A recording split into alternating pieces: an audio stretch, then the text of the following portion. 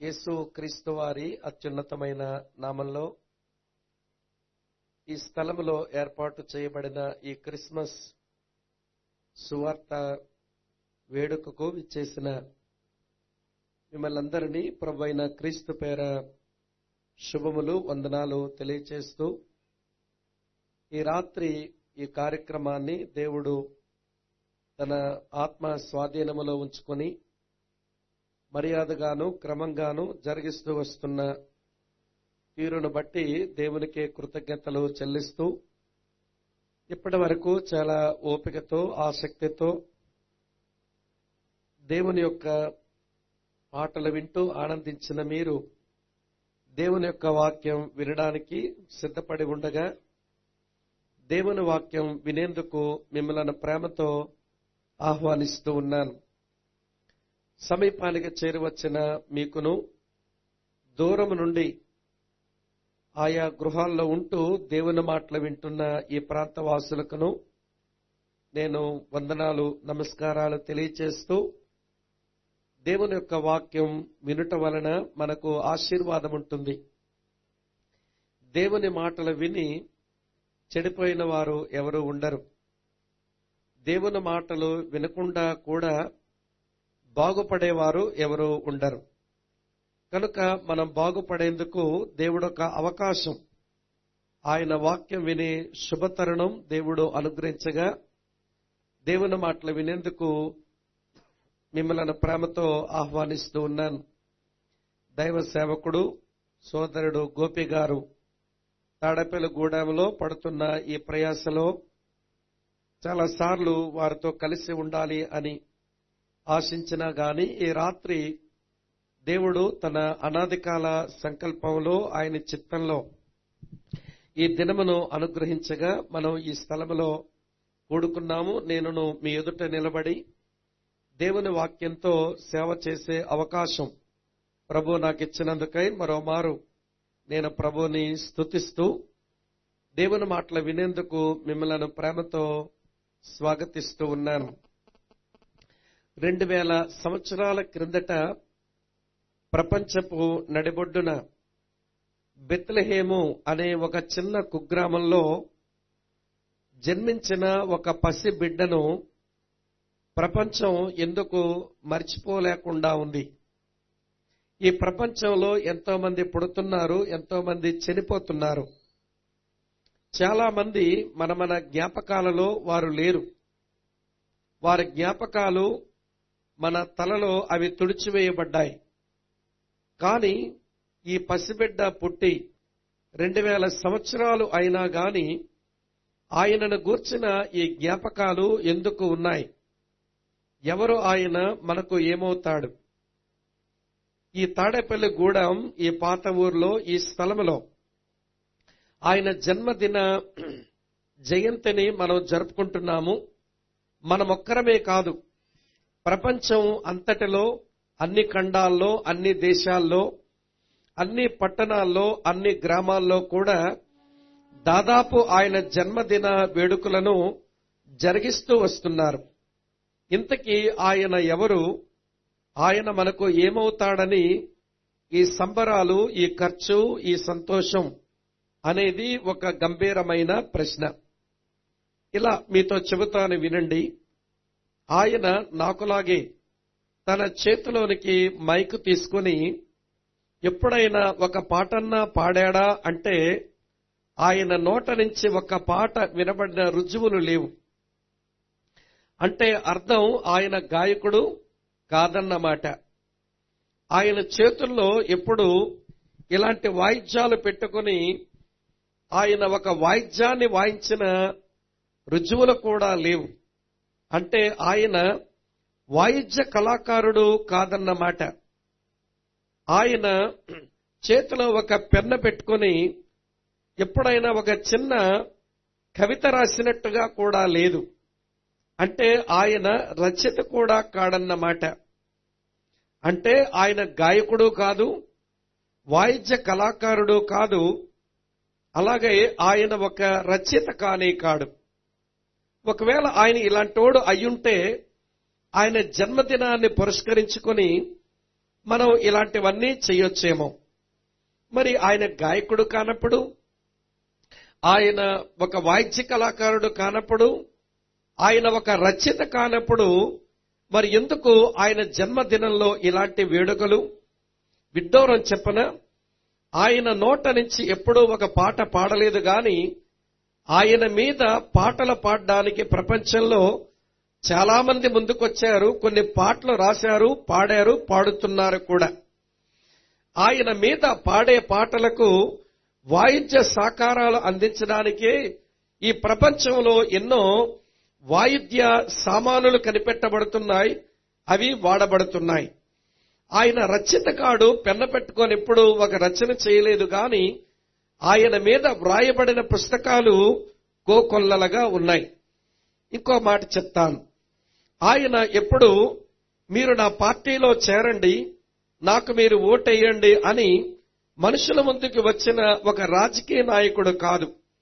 కానీ విడ్డూరం ఏంటో, ఆయన చెప్పిన మాటలు చాలా దేశాలు తమ రాజ్యాంగంలో పెట్టుకొని వారి దేశ ప్రజలకు క్షేమం కలిగిస్తాయి, ఈ మాటలు ఈయన చెప్పినట్టుగా బ్రతికితే మేలుంటుంది అని ఆయన పలికిన మాటల్ని వారి వారి రాజ్యాంగాల్లో పెట్టుకున్నారు. అయితే ఆయన రాజకీయ నాయకుడు కానే కాదు. సమాజం చేత వెలివేయబడిన మనుషులున్నారు, అంటరాని వారు అని అదొక తెగ, వారిని ఎవరూ కలవరు. అలాగనే సమాజంలోంచి వెలివేయబడిన కుష్ఠరోగులు కూడా ఉన్నారు, వారిని కూడా సమాజంలోకి ఎవరూ రానియరు. కానీ ఆయన అలాంటి వారిని కలుసుకుని వారికంటూ ఒక సామాజిక స్థితిని ఇచ్చి వారిని సమాజంలోకి తీసుకుని వచ్చి వారికంటూ ఒక బ్రతుకును ఆయన అనుగ్రహించాడు. అలా అని చెప్పి అతను ఒక సామాజికవేత్త అని అనుకుంటే మనం చాలా పొరపాటు పడినట్టే. ఆయన సామాజికవేత్త కూడా కాడు. అలాగనే చెబుతాను వినండి. ధనవంతులు ఎవరైనా తన దగ్గరికి వస్తే మీ ఆస్తి నమ్మి బీదలకు ఇవ్వండి, మీరొచ్చి నన్ను వెంబడించండి, మీరు పరలోక రాజ్యానికి వారసులవుదురు గాని అని ఆయన చాలా మంది సంపన్నులకు పిలుపునిచ్చాడు. బహుశా అలాంటి మాటలు ఎవరు చెబుతారు అంటే ఒక కమ్యూనిస్టో నక్సలైటో చెప్పాల్సిన మాటలు. కనుక ఈయన ఒక కమ్యూనిస్టు నాయకుడా, లేకపోతే ఆయన ఒక నక్సలైటా అంటే 100% పాళ్ళు. ఆయన కమ్యూనిస్టు నాయకుడు కాదు, ఒక నక్సలైట్ అంతకంటే కానే కాడు. ఇంకొక మాట మీతో చెప్తాను. ఆయన దగ్గరకు చాలా మంది జబ్బులతో వచ్చినప్పుడు వారిని స్వస్థపరిచి ఆరోగ్యం ఇచ్చి తన యొద్ద నుంచి వారిని పంపుతూ వచ్చాడు. అలా అని చెప్పి ఆయన ఒక వైద్యుడు అనుకుంటే మనం చాలా పొరపాటు పడినట్టే. ఆయన వైద్యుడు కూడా కాడు. ఇప్పుడు నేను చెప్పిన మాటలన్నీ ఆయన ఏమి కాడో చెప్పాను. ఆయన ఒక గాయకుడు కాదు, ఆయన ఒక వాయిద్య కళాకారుడు కాదు, ఆయన ఒక రచయిత కాడు, ఆయన ఒక రాజకీయ నాయకుడు కాదు, ఆయన ఒక సామాజికవేత్త కాడు, ఆయన ఒక వైద్యుడు కాదు, ఆయన ఒక కమ్యూనిస్టు నాయకుడు కాదు. మరి ఏమీ కాని వ్యక్తికి అసలు ఎందుకు ఈ సంబరాలు? ఆయన పుట్టి ఇప్పటికి 2000 సంవత్సరాలైనా ఆయన జన్మదిన వేడుకలు, ఈ జయంతులు ప్రపంచమంతా ఎందుకు చేస్తున్నది? ఇంతకీ ఎవరాయన? ఆయన మనకు ఏమవుతాడు? మనమెందుకు ఆయన జన్మదినాన్ని ఇలా జ్ఞాపకం చేసుకోవాలి? ఇది మనం ఆలోచించగలిగితే ఈ తాడేపల్లిగూడెం పాత ఊరిలో మనం నిజమైన క్రిస్మస్ వేడుక చేసుకున్న వాళ్ళం అవుతాం. సరే, ఆయన ఏమవుతాడో చెప్పక మునుపు ఇక్కడ ఒక మాట మీతో చెప్పాలి. క్రిస్మస్ అంటేనే పాటలు. క్రిస్మస్ అంటేనే పాటలు. మీరు ఎన్ని పాటలు పాడారో ఇప్పుడు మేము వచ్చాక కూడా, మరి మీరు రాకముందు ఇంకెన్ని పాటలు పాడారో ఏమో కదండి. క్రిస్మస్ అంటేనే పాటలు, ఏం తప్పని చెప్పడం లేదు. అసలు మొదటి క్రిస్మస్ చుట్టే బోల్డైన పాటలు ఉన్నాయి. ఆ రోజున ఈ క్రిస్మస్ బాలుడు పుట్టిన ఆ సందర్భంలోనే మరియమ్మ ఒక పాట పాడింది, ఎలిజబెత్ అమ్మ ఆవిడొక పాట పాడింది, జకర్యా అన్నగారు ఆయన ఒక పాట పాడాడు, దేవదూతలు వారొక పాట పాడారు. ఇందాక చెల్లి చదివిన వచనాల్లో సుమియోన్ అనే ముసలోడు ఈయనొక పాట పాడాడు. అసలు క్రిస్మస్ అంటేనే పాటలు. మరియమ్మ పాట, ఎలిజబెత్ పాట, జకర్యా పాట, దేవదూతల పాట, చివరికి సిమియోను అనే ఒక ముసలాయన పాట. నేను ఈ క్రిస్మస్ వేడుకలో ఈ యేసు ఏమవుతాడు, ఏమని మనం ఆయన అర్థం చేసుకోవచ్చో మీకు అర్థమగినట్లుగా చెప్పడానికి ఈ ముసలాయన పాట ఇందాక మన కొరకు చదివి వినిపించబడిన ఆ వచనాల్లోంచి నేను మీకు వివరణిస్తాను. ఈయన పేరు సిమియోను, చాలా పండు ముసలివాడి. అయితే ఒక్క మాట, ఆయన గురించి ఏమని వ్రాయబడింది అంటే, ఆయన వినండి ప్రియులారా, చాలా భక్తిపరుడు, ఆయన చాలా నీతిమంతుడు, ఆయన వినండి దేవుని ఆత్మ గలవాడు. ఒక డాక్టర్, లూకా అనే ఒక డాక్టర్, ఆయన చాలా పరిశోధన చేసి వ్రాసిన విషయాలలో ఈ ముసలాయన గురించి ఇలా వ్రాశాడు. అతను నీతిపరుడును భక్తిపరుడను దేవుని ఆత్మ కలిగినవాడు అని వ్రాశాడు. ఈ ముసలాయనకు దేవుడు ఒక వాగ్దానం ఇచ్చాడు. ఏయ్ సిమియోను, ఇశ్రాయేలీల ఆదరణగా నేను ఈ లోకానికి రాబోతున్నాను. నేను వచ్చే వరకు, నీవు నన్ను చూచే వరకు నీవు చావనే చావవు అని చెప్పాడు. కాబట్టి ఈ భక్తిపరుడు, ఈ నీతిపరుడు, ఈ ఆత్మను కలిగిన వాడు, ఇశ్రాయేలు యొక్క ఆదరణ కొరకు కనిపెడుతున్న ఈ ముసలాయన వినండి ప్రియులారా, దేవుని మందిరములో ఉంటూ ఎప్పుడు పుడతాడో, ఎప్పుడు నా ముందుకు వస్తాడో, నేనెప్పుడు చూస్తానో, నా వయసు చూస్తే ముదిరిపోతుంది, నాకు ప్రాణం పోయే సమయాలు దగ్గరికి వచ్చేస్తున్నాయి, ఆయన ఎప్పుడొస్తాడు, ఎప్పుడు పుడతాడు అని అతను ఎదురు చూస్తూ ఉండగా ఏమి జరిగిందో తెలుసా? ఈ క్రిస్మస్ బాలుడు పుట్టిన తర్వాత జరగవలసిన కార్యక్రమాలు అన్ని జరిగించి దేవాలయములోనికి తీసుకుని వచ్చారు. తీసుకుని రాగానే ఈ పిల్లాడిని వినండి ప్రియులారా, ఆ తల్లిదండ్రులు, భూసంబంధమైన తల్లిదండ్రులు ఈ పిల్లాడిని ఈ ముసలాయన చేతికిచ్చారు. ఈ ముసలాయన తన చేతిలోకి తీసుకున్నాడు. అప్పటికా పిల్లాడు ఒక మాట మాట్లాడే వయసు కాదు, ఒక పని చేసే వయసు అంతకంటే కాదు. ఆయనేమి బోధ చేయలేదు, ఆయనేమి అద్భుతాలు చేయలేదు. కానీ భక్తిపరుడు, నీతిపరుడు, దేవుని ఆత్మ కలిగిన ఈ దైవ జనుడు, దేవుని సేవకుడు తన చేతిలో పెట్టబడిన ఈ పిల్లాడిని చూసి, ఈ పిల్లాడు ఎవరో చెప్తున్నాడు ఆయన. అర్థమవుతుందా? నేను ఇందాకే చెప్పాను, ఈ పిల్లాడు వినండి ప్రియ, గాయకుడు కాదు, వాయిద్య కళాకారుడు కాదు, రచయిత కాడు, రాజకీయ నాయకుడు కాదు, ఒక సామాజిక వేత్త కాడు, ఒక వైద్యుడు కాదు, ఒక కమ్యూనిస్టు లీడర్ అంతకంటే కాదు. మరి ఏమీ కాని ఆయనకు ఎందుకండి సంబరాలంటే, ఈ ముసలాయన పాడిన క్రిస్మస్ పాటలో ఈ క్రిస్మస్ బాలుడు ఎవడో స్పష్టంగా చెప్పాడు. అది నేను మీకు చెబుతాను ప్రియులారా, జాగ్రత్తగా వినండి. ఇప్పుడు ఈ ముసలాయన పెద్ద ఆయన ఇలా అన్నాడు. ఆ పిల్లాడిని చూస్తూ అన్నమాట లూకా సువార్త 2వ అధ్యాయం 29వ వచనంలో ఇలా రాసుంది.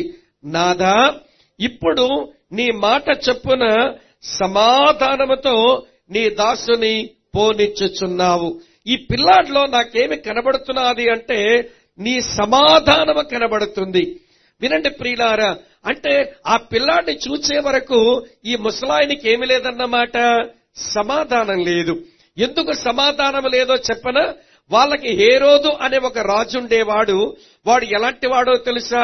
వాడు సింహాసనం కొరకు తన భార్యను, తన ప్రేమించిన భార్యను, వాళ్ళ అమ్మను, వాళ్ళ బాధని తన అధికారములో ఉండి తన అధికారాన్ని కాపాడుతున్న ఒక ఆఫీసర్ని చంపినటువంటి దుర్మార్గుడు అప్పుడు రాజ్యపాలన చేస్తున్నాడు. వాని పేరు హేరోదు. ఈ హేరోదు పాలనలో మేము నలిగిపోతున్నాము. వీడేమో మంచోడు కాదు, అందులోకి దేవుని బిడ్డ అంతకంటే కాడు, వాడొక ఎదోమీయుడు. వాడు యూదుడు కాదు, దేవుని జనములో ఉన్న మనిషి కాదు, వాడొక ఎదోమీయుడు, ఏశావు సంతతి వాడు. వీళ్ల మీద ఏలుబడి చేస్తున్నాడు. కనుక వాడు ఏలుబడిలో నలిగిపోతున్నారు. రాజుగారి పాలన అంత క్షేమకరమని వాళ్ళకి అనిపించడం లేదు. కొన్ని మతపరమైన పరిస్థితులు ఏమన్నా బాగున్నాయా? ఈ మత నాయకులంతా దేవుని ప్రజల్ని దేవుని మార్గాల్లో పెట్టవలసిన వారు వాళ్ళ స్వార్థంతో బతికేస్తున్నారు. అంటే గురువులు బాగులేరన్నమాట. రాజు బాగులేడు, గురువులు కూడా బాగులేరు.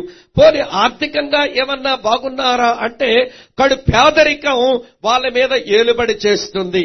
కనుక పేదరికంలో ప్రజలు వారు నలిగిపోతున్నారు. ఆర్థిక పరిస్థితులు అతాకుతలమైపోతున్నాయి. వినండి ప్రియమైన స్నేహితులారా, మరి సామాజికంగా మనమంతా ఒక్కటే అన్నట్టు ఉన్నారా అంటే అప్పుడుకున్న మనుషులంతా బోల్డన్ని ముక్కలైపోయారు. ఒకడేమో నేను పరిసయ్యుడునంటాడు, మరొకడేమో నేను సద్దూకయుడినంటాడు, మరొకడేమో మేము జలోతీలమంటాడు, మరొకడేమో మేము గ్రీసులమంటాడు, మరొకడేమో మేము రోమీలమంటాడు. ఇట్లా మనుషులందరూ ముక్క చెక్కలైపోయారు. అమ్మా వింటున్నారా? పాలించే రాజు బాగులేడు, నడిపించవలసిన గురువులు బాగులేరు, ఆర్థిక పరిస్థితులు అంతంత మాత్రంగానే ఉన్నాయి.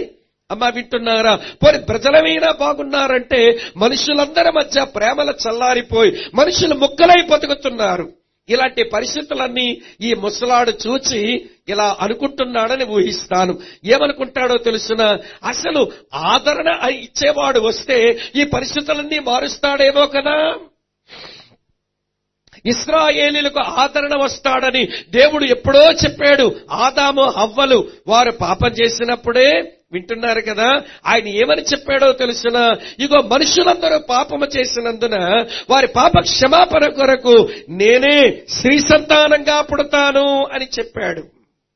ఆదికాండం 3వ అధ్యాయం 15వ వచనంలో. వినండి ప్రియులారా, మనుషులందరి పాపము కొరకు వినండి, ఆయన బలవుతాను అని, స్త్రీ సంతానంగా పుడతానని, బలియాగమ చేస్తానని ఆయనే చెప్పాడు. మరి ఏడా స్త్రీ సంతానం వస్తే ఈ పరిస్థితులన్నీ మారవా? వినండి ప్రియులారా, మళ్ళీ దేవుడు ఇట్లా చెప్పాడు. ఏమన్నాడో తెలుసా? దావీదనే మనుషుని తన్నాడు. ఏయ్ దావీదు, నువ్వు చనిపోయిన తర్వాత నీ గర్భంలోంచి ఒక బిడ్డను తీసుకుంటాను, అతని సింహాసనం నిరంతరం ఉంటుంది, అతడు నా నామఘనత కొరకు మందిరం కడతాడు, అంటే నేను ఒక రాజును ఈ ప్రజల కొరకు ఇవ్వబోతున్నాను అన్నాడు. మరి ఏడా రాజు? మనుషులందరి పాపము కొరకు మరణించే స్త్రీ సంతానమైన వాడు ఏడి? మనుషులందరికీ చక్కని పాలన ఇవ్వగలిగిన వినండి ఆ రాజేడి? ఎదురు చూస్తున్నాడు, నెమ్మది లేదు. ఎప్పుడొస్తాడా, ఎక్కడ పుడతాడా, నేనెప్పుడు చూస్తానా, అతను చూసిన తర్వాత ప్రశాంతంగా చచ్చిపోతాను నేను అని ఈ ముసలాడు ఎదురు చూస్తున్నాడు. మరొక మాట మీతో చెప్తాను. 110వ కీర్తనలో 4వ చరణంలో ఉంటుంది. దేవుడు ఏమని మాట ఇచ్చాడో తెలుసా? మెల్కీసెదకు క్రమం చెప్పున నేను ఒక యాజకుడిగా వస్తాను అన్నాడు. నేను మీ కొరకు యాజకత్వం చేస్తాను, నేను యాజకుడిగా వస్తానన్నాడు. మరి ఏడా యాజకుడు? నా వయసు అయిపోతుంది, నేను మరణానికి చేరువైపోతున్నాను, అటు రాజు పరిస్థితి చూస్తే బాగులేదు, ఇటు ప్రజల పరిస్థితి చూస్తే బాగులేదు, ఇటువైపు మత గురువుల పరిస్థితి చూస్తే బాగులేదు, ఆర్థిక పరిస్థితులు చూస్తే బాగలేదు, ప్రేమలు చల్లారిపోయినాయి, ఒకడి మీద ఒకడు పడి కొట్టుకు చచ్చేలాగున్నారు. ఎప్పుడొస్తాడు ఆ ఆదరణ అని ఎదురు చూస్తున్న ముసలాడి చేతిలో ఈ పిల్లాడు పడగానే, ఈ పిల్లాడు చూడగానే ఏమంటాడో తెలుసా? నాదా, ఇప్పుడు సమాధానముతో నన్ను పోనిచ్చుచున్నావు, ఈ పిల్లాడిలో నాకు నీ సమాధానము కనబడుతుంది. అమ్మా వింటున్నారా? ఈ క్రిస్మస్ బాలుడంటే ఎవరో తెలుసా? ఆయన సమాధానం కొరకు వచ్చిన వాడు. అందుకే ఆయన పుట్టక మునిపే ఒక 700 సంవత్సరాల క్రిందట యెషయా అనేటువంటి ఒక దైవజనుడు ఇలా వ్రాశాడు. మనకు శిశువు పుట్టెను, మనకి కుమారుడు అనుగ్రహించబడెను, ఆయన భుజముల మీద రాజ్యభారం ఉంటుంది, ఆశ్చర్యకరుడు, ఆలోచనకర్త, నిత్యుడగు తండ్రి, సమాధాన అధిపతి అని అతనికి పేరిస్తారు. ఆయన పేరేంటో తెలుసా? సమాధాన అధిపతి. అమ్మా వింటున్నారా? ఇంకొంచెం చెబుతాను వినండి. ఆయన సమాధాన అధిపతిని అతని పుట్టక మునిపే 700 సంవత్సరాల క్రిందట ఆయన పేరు ఖరారైపోయింది. సరే, ఆయన పుట్టిన తర్వాత పరలోకం నుంచి దేవదూతలు ఏమని పాడారో తెలుసా? సర్వోన్నతమైన స్థలములలో దేవునికి మహిమయు, ఆయనకిష్టులైన వారికి భూమి మీద చెప్పండి సమాధానం. ఈ పిల్లాడు ఎవరో తెలుసిన? సమాధానం ఇవ్వడానికి వచ్చిన వాడు. వినండి వినండి చాలా జాగ్రత్తగా. ఏమి సమాధానం అండి? సమాధానం అంటే ఏమని అర్థం చేసుకోవాలి అని అంటారా? ఈ పిల్లాడు పుట్టింది ఎందుకో తెలుసా? 3 సమాధానాలు ఇవ్వడానికి పుట్టాడు. ఏమిటా 3 సమాధానాలు? చక్కగా మీకు అర్థమయ్యేలా చెప్తాను, వినండి. మొదటి మాట, మనము దేవునితో సమాధానం ఇవ్వడానికి మనకు వచ్చాడు. దేవునితో మనము సమాధాన స్థితిని కలిగి ఉండడానికి వచ్చాడు. ఇలా వినండి, మనం దేవునితో సమాధానంగా ఉండగలమా? ఇలా చెప్తాను, వినండి. దేవుడేమో ప్రేమామూర్తి, మనమేమో పచ్చి దుర్మార్గులం. ఒప్పుకుంటారా? దేవుడేమో మహాపరిశుద్ధుడు, మనమేమో భయంకరమైన పాపులం. ఆయనేమో చాలా సత్యవంతుడు, మనమేమో నోరు తెరిస్తేనే చాలు, కారణం లేకపోయినా అబద్ధం ఆడడం పెద్ద సరదా మనకి. అమ్మ వింటున్నారా? కారణం లేకపోయినా, అవసరం లేకపోయినా అబద్ధాలు ఆడతాం. ఆయనేమో సత్యవంతుడు, మనమేమో అబద్ధాల కోరులం. ఆయనేమో మార్పు లేని దేవుడు, మనుషులు ఎలాంటి వాళ్ళు? అందరూ మారిపోయే వాళ్ళే. నీ వీధిలో ఉన్న మాట ఇంట్లోకి వెళ్ళాక మారిపోద్ది, అంత నికరం ఉంటది నీ మాటలకు. అమ్మ వింటున్నారా? ఆయనేమో నమ్మదగిన వాడు, మనమేమో అపనమ్మకస్తులం. ఆయనేమో సత్యవంతుడు, మనమేమో అబద్ధాల కోరులం. ఆయనేమో ప్రేమ గలవాడు, మనమేమో దుర్మార్గులం. ఆయనేమో పరిశుద్ధుడు, మనమేమో పచ్చి దుర్మార్గు పాపులం. ఆయనకి మనకి కుదురుతుందా? కుదరదు. ఆయనకి మనకు ఏముంటుందంటే శత్రుత్వం ఉంటది, శత్రుత్వం ఉంటది. అయితే ప్రియులారా, మన సృజించిన సృష్టికర్త, మన కన్న తండ్రి ఆ ప్రేమామూర్తితో మనం ఎప్పుడు శత్రుత్వంతోనే ఉండాలా? లేదు లేదు ప్రియులారా, మన కన్న తండ్రి మనము ఆయనతో ఉండాలని ఆశించిన వాడే ఆ శత్రుత్వాన్ని తొలగించడానికి ఈయన బాలుడిగా ఉద్భవించి మనిషిని దేవుణ్ణి కలపడానికి ఈ లోకమునకు వచ్చిన దైవనరుడు ప్రభువైన యేసుక్రీస్తు. అర్థమవుతుందా? ఏమి నరుడు ఆయన? దైవనరుడు. దేవునికి దేవుడు, నరుడికి ఆయన నరుడు. ఒక 2 వర్గాలను కలపాలి అంటే మధ్యలోకి వచ్చినోడు 2 వర్గాలకి చెందినోడు అవ్వాలి. ఒక వర్గానికి చెందినోడు అయితే తగువ తెల్లారదు. ఇలా చెప్తాను. మీ తాడేపల్లిగూడెం పాత ఊర్లో ఎవరితోనో నాకు దెబ్బలాట వచ్చింది. దెబ్బలాట రాగానే ఎవరో వచ్చి అన్నారు, ఏమండి మా పాతూరాయని ఎంత మంచోడో, నువ్వు శ్రీకాకుళం నుంచి వచ్చావు, ఏదైనా తప్పుంటే నీ దగ్గరే ఉంది అన్నాడు. నేనన్నాను, సార్ మేమిద్దరం దెబ్బలాడుకుంటే మధ్యలోకి వచ్చి నా తప్పు అతను రైట్ అంటున్నావు, ఎంతగా నువ్వెవడవి మా మధ్యలోకి అన్నాను. ఆయన అన్నాడు, ఈయన బావమరుదులు అవుతానులేండి అన్నాడు. ఓహో, అతగాడి బావమరుదు కాబట్టి అతగాడు రైట్, నేను తప్ప, వెలవయ్యా పెద్ద పెద్ద మనిషి వచ్చావు అన్నాను. ఈలోగా నేనెవరికో ఫోన్ చేశాను, మరొక ఆయన వచ్చాడు. ప్రియులారా, వచ్చినటువంటి ఆయన అన్నాడు, ఈ తాడేపల్లిగూడెం పాతూరు ఆయనతో, మా స్వామి చాలా మంచివాడండి, ఏదన్నా తప్పుంటే మీ దగ్గరే ఉందండి అన్నాడు. అప్పుడు తాడేపల్లిగూడెం పాతూరు ఆయన అన్నాడు, నువ్వెవడోరా మా ఇద్దరం దెబ్బలాడుకుంటే మధ్యలోకి వచ్చావన్నాడు. ఆయన అన్నాడు, ఈ స్వామి బావమర్దునండి అన్నాడు. ఓహో అదే కథ, ఆడి బావమర్దు కాబట్టి ఆడు మంచోడు, నేను చెడ్డోడినా, వచ్చావలేరా పెద్ద పెద్ద మనిషి, పో ఇక్కడి నుంచి అన్నాడు. అంటే ఇప్పుడు మా ఇద్దరి మధ్య వచ్చిన దెబ్బలాటకు ఇప్పుడు మా తగువను తెల్లార్చడానికి వచ్చిన వాడు ఆయన బావమర్ది పనికిరాడు. మాట్లాడరే, నా బావమర్ది కూడా పనికిరాడు. బాగా చెప్పారు. ఆయన బావమర్ది పనికిరాడు, నా బావమర్ది పనికిరాడు. ఇప్పుడు మధ్యలోకి వచ్చిన వాడు ఎవడై ఉండాలనంటే ఆ పాతూరాయిని ఎరిగినోడు, ఈ స్వామిని ఎరిగినోడు, 2 వర్గాలకి చెందినోడు గోపి గారిని మధ్యలోకి లాగాలి. అప్పుడు ఆయన చెప్పగలడు, స్వామి గారు మీరు ఇదండి, బాబు నువ్వు ఇలాంటోడురా, ఇది పద్ధతి కాదురా అని ఆయన తగువ తెల్లారుస్తాడు.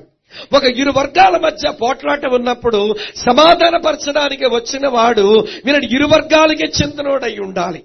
ఇప్పుడు దేవునికి మానవునికి శత్రుత్వం ఉంటే ఈ తగువ తెల్లార్చడానికి వచ్చిన వాడు ఉత్తి దేవుడైనా పనికిరాడు, ఉత్తి నరుడైనా పనికిరాడు. బాగా వినాలి మీరిది.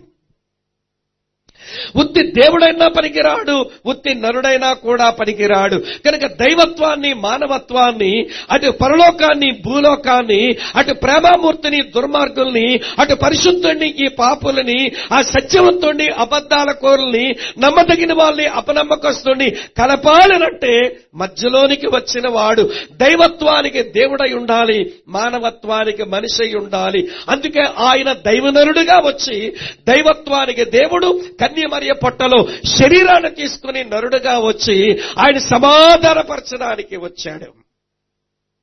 అది ఎరిగిన వారు వింటున్నారా మీరు? ఆ యేసుక్రీస్తునందు విశ్వాసం ఉంచి ఈ క్రిస్మస్ బాలుని సంగతి అర్థం చేసుకుని ఏమండి ఆయన దగ్గరకు వచ్చి అతని ద్వారా సమాధానం పొందిన వారు దేవుని ఏమని పిలుస్తారు చెప్పండి? ఇప్పుడు ప్రార్థన చేసినప్పుడు దేవుని ఏమని సంబోధిస్తాము? మీలో ఎవరైనా బావగారు అని సంబోధిస్తారా దేవుణ్ణి? మరి చెప్పరే, తండ్రి అని అంటున్నాం. ఎవరినండి మీరు తండ్రి అని పిలుస్తున్నది? ఎవరిని మీరు తండ్రి అని పిలుస్తున్నది? ఆయన ఏమన్నాడో తెలుసున, ఆకాశ సింహాసనం, ఈ భూమి నా పాదపీఠం అన్నాడు. అటువంటి దేవుణ్ణి తండ్రి అని ఎట్లా పిలుస్తున్నాం మనం? మరో దగ్గర ఉంది, 1 తిమోతి 6:16 మనం సమీపింపరాని మహా తేజస్సులో ఆయన మాత్రమే వశించే అమరత్వము కలిగిన దేవుడు, మహా తేజస్సు కలిగిన వాడు దేవుడు. అటువంటి దేవుని తండ్రి అని ఎట్లా పిలుస్తున్నాం మనం? ఇదంతా వినండి, సమాధానం పరచడానికి వచ్చిన యేసు ద్వారానే దేవుణ్ణి తండ్రి అని మనం పిలవగలుగుతున్నాం. యేసుని మినహాయిస్తే సృష్టికర్త అయిన దేవుణ్ణి ఏ నరుడు కూడా తండ్రి అని పిలవలేడు. అమ్మ వింటున్నారా? ఏం కనబడుతుంది పిల్లాడిలో? ముసలాయనికి సమాధానం కనబడుతుంది.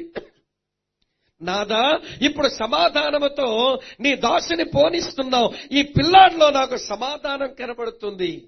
వినండి ప్రియులారా, ఈ సమాధానపరచడానికి వచ్చిన ఈ సమాధాన అధిపతి ఈ పాపులను పరిశుద్ధుడైన దేవునితో సమాధానపరుస్తాడు. ఇంకొక మాట చెప్పనా?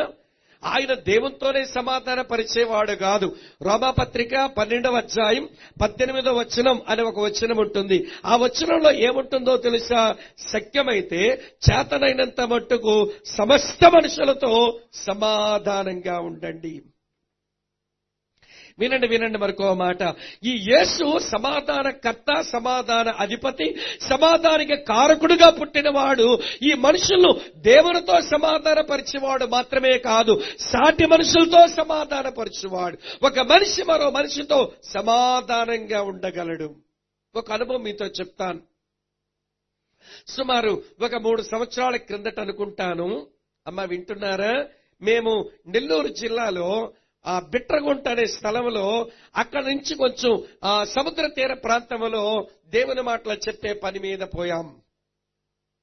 వినండి, అక్కడి నుంచి మా రాజమండ్రి బైబిల్ స్కూల్ కొంతమంది వచ్చి మేము మంచి వాక్యం నేర్చుకుంటున్నాము, ఈ వాక్యం మా ప్రజలకు చెప్పించాలి అని మమ్మల్ని పిలిచి మీటింగులు పెడితే ఒక పర్యాయం ఆ మీటింగులకు పోయాం.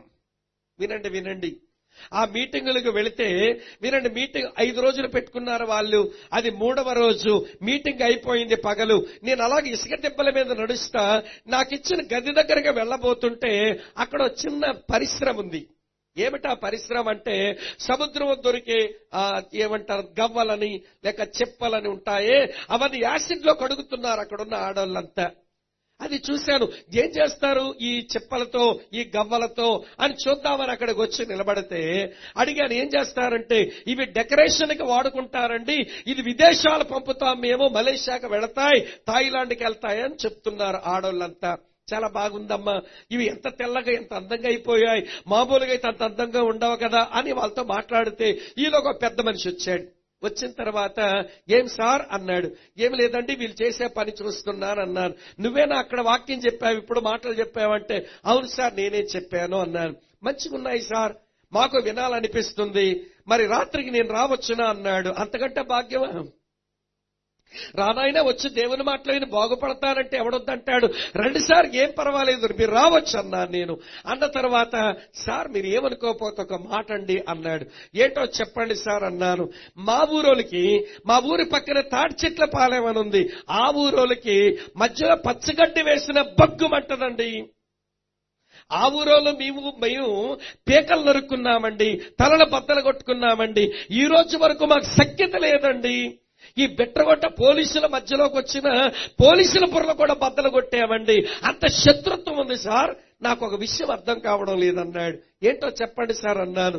ఇప్పుడు మీ మీటింగ్ లో ఆ తాటి చెట్లు పాలే వాళ్ళు మా ఊరు వచ్చేంత సంతోషంగా ఎలా కూర్చున్నారు, మా ఊరోళ్ళు పక్కన ఎలా కూర్చున్నారు, వీళ్ళు కలిసి ఎలాగ భోజనం చేస్తున్నారు, అసలు వీళ్ళకి శత్రుత్వం ఉందని మర్చిపోయారా వీళ్ళు, ఇంత బాగా కలిసి ఎలాగున్నారు సార్, నాకు 3 రోజుల నుంచి నాకు అర్థం అవ్వట్లేదు సార్ అన్నాడు.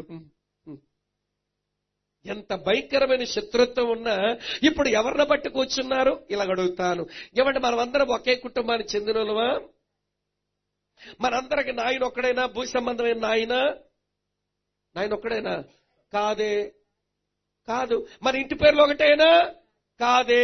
ఏమంటే మన ఊర్లో ఒకటే కాదు, మన ఇంటి పేరు ఒకటే కాదు, మనం ఒక ఇంట్లో పుట్టలేదు, మన యొక్క ఏమంటే తండ్రి ఒక్కడే కాదు. కానీ ఈరోజు ఎందుకు ఇలా కలిసి ఉన్నాం? అన్న, చెల్లి, తమ్ముడు, అక్క అంటే ఆయన కలిగించిన సమాధానం. యేసుప్రభు వారు మనిషికి సమాధానం ఇచ్చేవాడు. బుర్రల పగలగొట్టుకునే వాళ్ళు కలిసి పక్క పక్కన కూర్చుని భోజనం చేస్తున్నారు. ఎట్లరా మీరు కూర్చోగలుగుతున్నారంటే ఆయన దేవుని తండ్రి అంటున్నాడు, ఈయన దేవుని తండ్రి అంటున్నాడు. ఇప్పుడు సమాధానం మనుషుల మధ్య వచ్చింది. అర్థమవుతున్నదా? ఈ పిల్లాడిలో ఏమి కనబడుతుందంటే సమాధానం కనబడుతుంది. ఏమి సమాధానం? ఈ మనుషుల్ని దేవునితో సమాధాన పరిచేవాడు, ఈ మనుషుల్ని ఒకరితో ఒకరికి సమాధానం ఇచ్చేవాడు. బైబిల్లో మరొక మాట ఉంది. కొలస్సీ పత్రిక 3వ అధ్యాయం 15వ వచనంలో క్రీస్తు అనుగ్రహించే సమాధానం మీ హృదయములలో ఏలుచుండనియండి అన్నాడు. వినండి, క్రిస్మస్ బాలుడు ఎందుకు వచ్చాడంటే నీ హృదయములో సమాధానం ఇవ్వడానికి. వినండి, అన్ని అనుకూలంగా ఉంటే కొంచెం నెమ్మదిగా ఉన్నట్టు అనిపిస్తుంది మన గుండెలో. కొన్ని ప్రతికూలమైన పరిస్థితులు వచ్చాయనుకోండి, భర్త మనం అనుకున్నట్టుగా లేడు, మన సంపాదన చాలినంత లేదు, మన పిల్లలు చెప్పిన మాట వినడం లేదు, మనకు రావలసిన కష్టార్జితం అది సరిగా మన ఇంటికి చేరడం లేదు, ఏదో వెలితి, ఏదో లోటు, ఏదో కొదువ మన జీవితంలో ఏలుబడి చేస్తే నెమ్మదిగా ఉంటారా అండి? మీరు మాట్లాడరు. చెప్తాను వినండి. ఎవరిని ఆశించినట్లుగా భర్త లేకపోతే, ఎవరి చెప్పిన మాట వినని పిల్లలు కలిగి ఉంటే, ఆర్థికంగా స్థితిగతులు బాగులేకపోతే మనకి నెమ్మదుండదు సరికదా. మన మొక్కలు అలాగుంటాయో తెలుసా? చెప్తాను వినండి. దుంప మొక్క వేసుకుని కూర్చుంటారు, బొగ్గులపై మొక్కలు ఉంటే దుమ్మలు ఆడుతుంటారు. ఏమంటే పచ్చి బొగ్గులు కాలకపోతే పొగొస్తుంటే చూడండి, ఈవిడ గారు ముఖం నుంచి పొగలు చిమ్మేస్తా ఉంటది అన్నమాట. ఏమమ్మలుగున్నారంటే ఏమని చెప్పను, ఇక మొత్తం ఉలిపేస్తుంది మన దగ్గర. ఆవిడ పడిన బాధ అంతా అర్థమవుతుందా అండి? అన్ని అనుకూలంగా ఉంటే నెమ్మదిగా ఉంటాం, కానీ మరి ప్రతికూలమైన పరిస్థితులు వస్తే మనకి నెమ్మది ఉండదు. కానీ ఒక మాట మీతో చెప్తాను వినండి. ఇక్కడ యేసును నమ్మిన కొంతమంది ఉన్నారు. మీకు పరిస్థితులన్నీ బాగున్నాయా, ఎందుకింత సంతోషంగా ఉన్నారనంటే, మాకు పరిస్థితులు అనుకూలంగా లేకపోయినా మా ప్రభు మాకు అనుకూలంగా ఉన్నాడు గనక మాకు ఈ సంతోషం. మాకు బాధలు లేవా, బందీలు లేవా? మరి ఎందుకు ఇలా ఆనందించగలుగుతున్నామంటే దానికి ఒకే ఒక కారణం, ఆ సమాధానాధిపతి మా హృదయములో మాకు సమాధానం పెట్టాడు. మా అసెంబ్లీలో ఏమంటే ఒక సిస్టర్ గారు ఉంటారు. ఆవిడ మనకు జెండా కనిపెట్టాడే పింగళ వెంకయ్య గారు. పింగళ వెంకయ్య గారు బ్రాహ్మణుడు. వినండి, వాళ్ళ మనవరాలు ఈవిడేమో పింగళవారి వంశంలో పుట్టింది, భరద్వాజ గోత్రానికి చెందింది, 2 ఆడపిల్లలు. ఆమెకున్న కష్టాలు వినండి, కష్టాలు ఎక్కువైపోతే మన వాళ్ళు వాడే డైలాగ్ చెప్పన, సినిమా కష్టాలు వచ్చేయండి అంటారు. అంటే నమ్మలేని కష్టాలు ఎవరిలైనా ఉంటే మనం చెప్పే డైలాగ్ సినిమా కష్టాలంటే ఆవిడవి.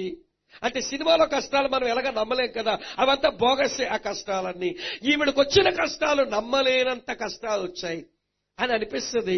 కానీ విడ్డూరం ఏంటో చెప్పనా, ఇంత ప్రశాంతంగా ఎలా బ్రతుకు. ఒక ఆయన అన్నాడు, అమ్మ ఆమె యొక్క స్నేహితుడే గుడివాడగా చెందిన ఆయన ఒకసారి వచ్చి అన్నాడు, నేను అక్కడ ఎదురుగా కూర్చుంటా అన్నాడు, ఇన్ని కష్టాల్లో ఉన్నా అమ్మ సిస్టరు నువ్వు నీ కూతుర్లేక బతికున్నారేంటి, ఎప్పుడో చావాలి కానీ బతికెందుకున్నావనంటే, పరిస్థితులన్నీ ప్రతికూలంగా ఉన్న క్రీస్తును గురించిన సమాధానం హృదయములో ఉంది. ఏదో చేస్తాడు, ఏదో మేలు జరుగుద్ది, ఒక కష్టం ఇచ్చిన అనుభవిస్తాను గాని నేను జీవితాన్ని ప్రేమించకుండా మానను, నేను వైరాగ్యంలోకి వెళ్ళిపోను, నేను వ్యసనపడను, దుఃఖపడను. నా ప్రభువు నాకు ఇచ్చిన సమాధానం హృదయములో ఉంది. అమ్మ అర్థమవుతుందా? ఎవరైనా ఈ పిల్లగాడు గాయకుడా, వాద్య కళాకారుడా, రచయిత, రాజకీయ నాయకుడా, లేక సామాజికవేత్త, ఆర్థికవేత్త, కమ్యూనిస్టు లీడరా, వైద్యుడా, ఏమీ కాదు. ఏమీ కాని ఇలాంటి ఆయనను ప్రపంచం ఎందుకెందుగా జ్ఞాపకం చేసుకుంటుందంటే వీటన్నిటికీ మించిన వాడు. అదేంటో తెలుసా?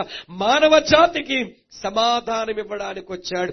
దేవునితో మనుషులు సమాధాన పరుస్తాడు, మనిషికి సమాధానం పరుస్తాడు, మనిషి హృదయాల్లో సమాధానం పెడతాడు. అలాంటి గొప్ప ఆయన మేము ఎక్కడ మర్చిపోతామండి? ఇక్కడ ఉన్నారా లేదా? ముసలాయన ఈ పిల్లాడిని చూసి అంటున్నాడు, ఈ పిల్లాడు సమాధానం. అది నాకు అర్థమైంది. అది అతని యొక్క అనుభూతి. ఇప్పుడు ఒక మాట మీతో చెప్తాను. యేసుప్రభు అంటే ఏమనుకుంటున్నావు నువ్వు? మనం ఏమనుకుంటామో చెప్పనా? నేను యేసుప్రభు నమ్మకమునుపు నేమనుకునేవాడో చెప్తాను. అమ్మా, యేసుప్రభు నమ్మకమునుపు యేసుని గురించి నేనేమనుకున్నానంటే, ఇది విదేశీ దేవుడు, ఈ దేశానికి పనికిరాడు అనుకున్నాను. ఎందుకంటే మా పెద్దలు నా బుర్రలని పోశారు. దేవుడు అనేవాడు ప్రపంచానికి ఒకడు ఉంటాడు కానీ దేశానికి దేవుళ్ళు ఉంటారా? ఇదే మాయ రోగమో. ఇలాంటివి నమ్ముతారు మనోళ్ళు.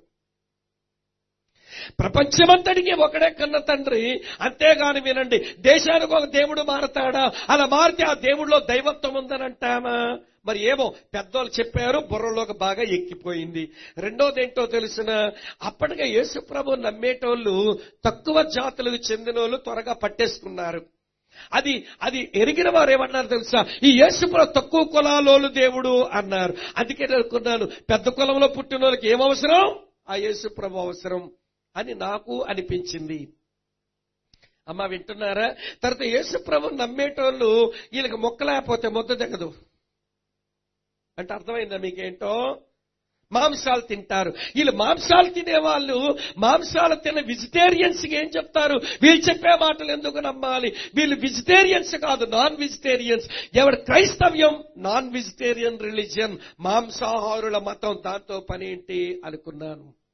ఇది అర్థం కాని వాడు, వినండి, అవగాహన చేసుకోలేని వాళ్ళు అపార్థం చేసుకొని అపోహలు పెట్టుకొని అడ్డదిడ్డమైన కబుర్లు చెబితే అది బుర్రల్లో పోస్తే నాకు బాగా ఎక్కింది. ఎక్కడ కూడా అది ఎక్కినోళ్ళు బోల్డంత మంది ఉండే ఉంటారు. నీవెప్పుడైనా ఆలోచించావా? ఎప్పుడైనా అర్థం చేసుకున్నావా? నీ అవగాహనకి విషయాన్ని తెచ్చుకున్నావా? వినండి, దాని మీద ఎందుకు అలా అపార్థం చేసుకుంటావు? ఎందుకు లేనిపోని అపోహలు పెట్టుకుంటావు? ఈ యేసు ఎవరనంటే సృష్టికర్త అయిన దేవుడు స్త్రీ సంతానంగా, దావీదు సంతానంగా, యాజకునిగా ఈ లోకమునకు వచ్చి మానవ జాతికి సమాధానం ఇవ్వడానికి వచ్చాడు. ఆయన నమ్మిన వారు దేవునితో సమాధాన పడుతున్నారు. ఆయనను విశ్వాసం ఉంచిన వారు సాటి మనుషులతో సమాధాన పడుతున్నారు. ఆయన వెంబడించిన వారు అంతరంగమందు గొప్ప సమాధానంతో బతుకుతున్నారు. ఈ ముసలాయనకు ఈ పిల్లాడిలో అదే కనబడింది. అమ్మ వింటున్నారా? జాగ్రత్తగా వినండి. అయినా సమాధానం ఇది నీకు అర్థమైతే వినండి. నీ హృదయంలో సమాధానం లేదుగా, నీ బంధువులతోనే నీకు సమాధానం లేదుగా, నేను పుట్టించిన దేవునితోనే నీకు సమాధానం లేదుగా. ఇది నీకు అర్థమైతే ఆ యేసు ద్వారా సమాధానం పొందుకోవడానికి ఆయన గురించిన ధ్యానం చేస్తావు, ఆయన గురించి ఆలోచించడం మొదలు పెడతావు. ఇక్కడికి చాలు ఈ తలంపు. రెండో తలంపు చెప్తాను వినండి. ఈ ముసలాయన ఈ పిల్లాడిని చూసి ఏమంటున్నాడు? చదువుతున్నాను చూడండి. తర్వాత ఏమంటాడంటే, అన్యజనులకు బయలుపరచుటకు వెలుగుగా వచ్చిన వాడు. ఎవరండి పిల్లాడు? ఏమండి ఆయన వెలుగు. వినండి చాలా జాగ్రత్తగా. ఆయన ఎలాంటి వెలుగు అనంటే ఒక దగ్గర అంటాడు, నేను జీవపు వెలుగును అన్నాడు. ఆరిపోయే వెలుగు కాదు. అమ్మా వింటున్నారా? మీకు మాట చెప్తాను. అక్కడక్కడ మినుకులు ఆడుతున్న లైట్లు ఉంటాయి. దాంట్లో ఏ పనన్నా చేసుకోగలమా? మాట్లాడరే, ఏ పని చేసుకోలేవు. అవి లైట్లే, దొంగ లైట్లు. అవి వెలుగుతున్నట్టే కనబడుతున్నాయి. మినుకులాడుతూ కనబడుతున్న లైట్లు అవి మనకేమీ ప్రయోజనాన్ని చెయ్యవు. వినండి స్నేహితులారా, ఫ్లాష్ లైట్లు ఉంటాయి. ఫ్లాష్ లైట్లు అంటే తెలుసా? లేకపోతే మేము మన చేతిలో పెట్టుకుని టార్చ్ లైట్లు అనుకుందాం. టార్చ్ లైట్లు ఏమంటే వేసుకున్నాం, ఎలా ఉపయోగపడతాయి టార్చ్ లైట్? ఆ లైట్ పెట్టుకుంటే అంతా కనబడద్దా? మాట్లాడరే. ఒక దగ్గర ఫ్లాష్ అక్కడ పడితే అదే కనబడుతుంది. ఆ లైట్ అన్ని విషయాలకు ఉపయోగపడదు. మినుకులాడుతున్న మన డెకరేషన్లుగా పెట్టుకుంటామే, మినుకులాడుతున్న లైట్లలో మనం ఏ పని చేసుకోలేము. టార్చ్ లైట్ పెట్టుకుంటే ఒక పాయింట్ దగ్గరే చూడగలం కానీ అంతా చూడలేము. కానీ ఫ్లడ్ లైట్ అయితే అంతటినీ బాగా చూడగలుగుతాం. యేసుప్రభు ఎలాంటి లైట్ అంటే మినుకులాడుతూ ఎలుగుతా ఆరతా ఎవరికి ఉపయోగం లేని లైట్ కాదు ఆయన జీవపు వెలుగు. ఆయన ఎవరు టార్చ్ లైట్ వాడు అంతకంటే కాదు. ఆయన ఎలాంటి వాడంటే మనుషులకు ఉపయోగపడే జీవపు వెలుగు. సరే, ఈ వెలుగు అంటే ఏంటో మీతో చెప్తాను. వెలుగు అన్నిటినీ బయలుపరుస్తుంది. చెప్పండి, ఏం చేస్తుంది? ఇక్కడ వెలుగే లేకపోతే ఎక్కడేముందో మనకేమైనా అర్థమైసి వస్తుందా? ఏం తెలియదు. ఆ లైట్ ఉంది కాబట్టి ఎక్కడ ఏదుందో అన్నీ మనకు కనబడుతున్నాయి. వెలుగుకు బయలుపరిచే గుణముంది. ఈ ముసలాయిని పిల్లాడు చూసి అంటాడు, నీవు వెలుగుగా వచ్చావు. వెలుగుగా వచ్చిన వాడు ఏం చేస్తాడట? దేవుణ్ణి బయలుపరుస్తాడు, నీ స్థితిని కూడా బయలుపరుస్తాడు.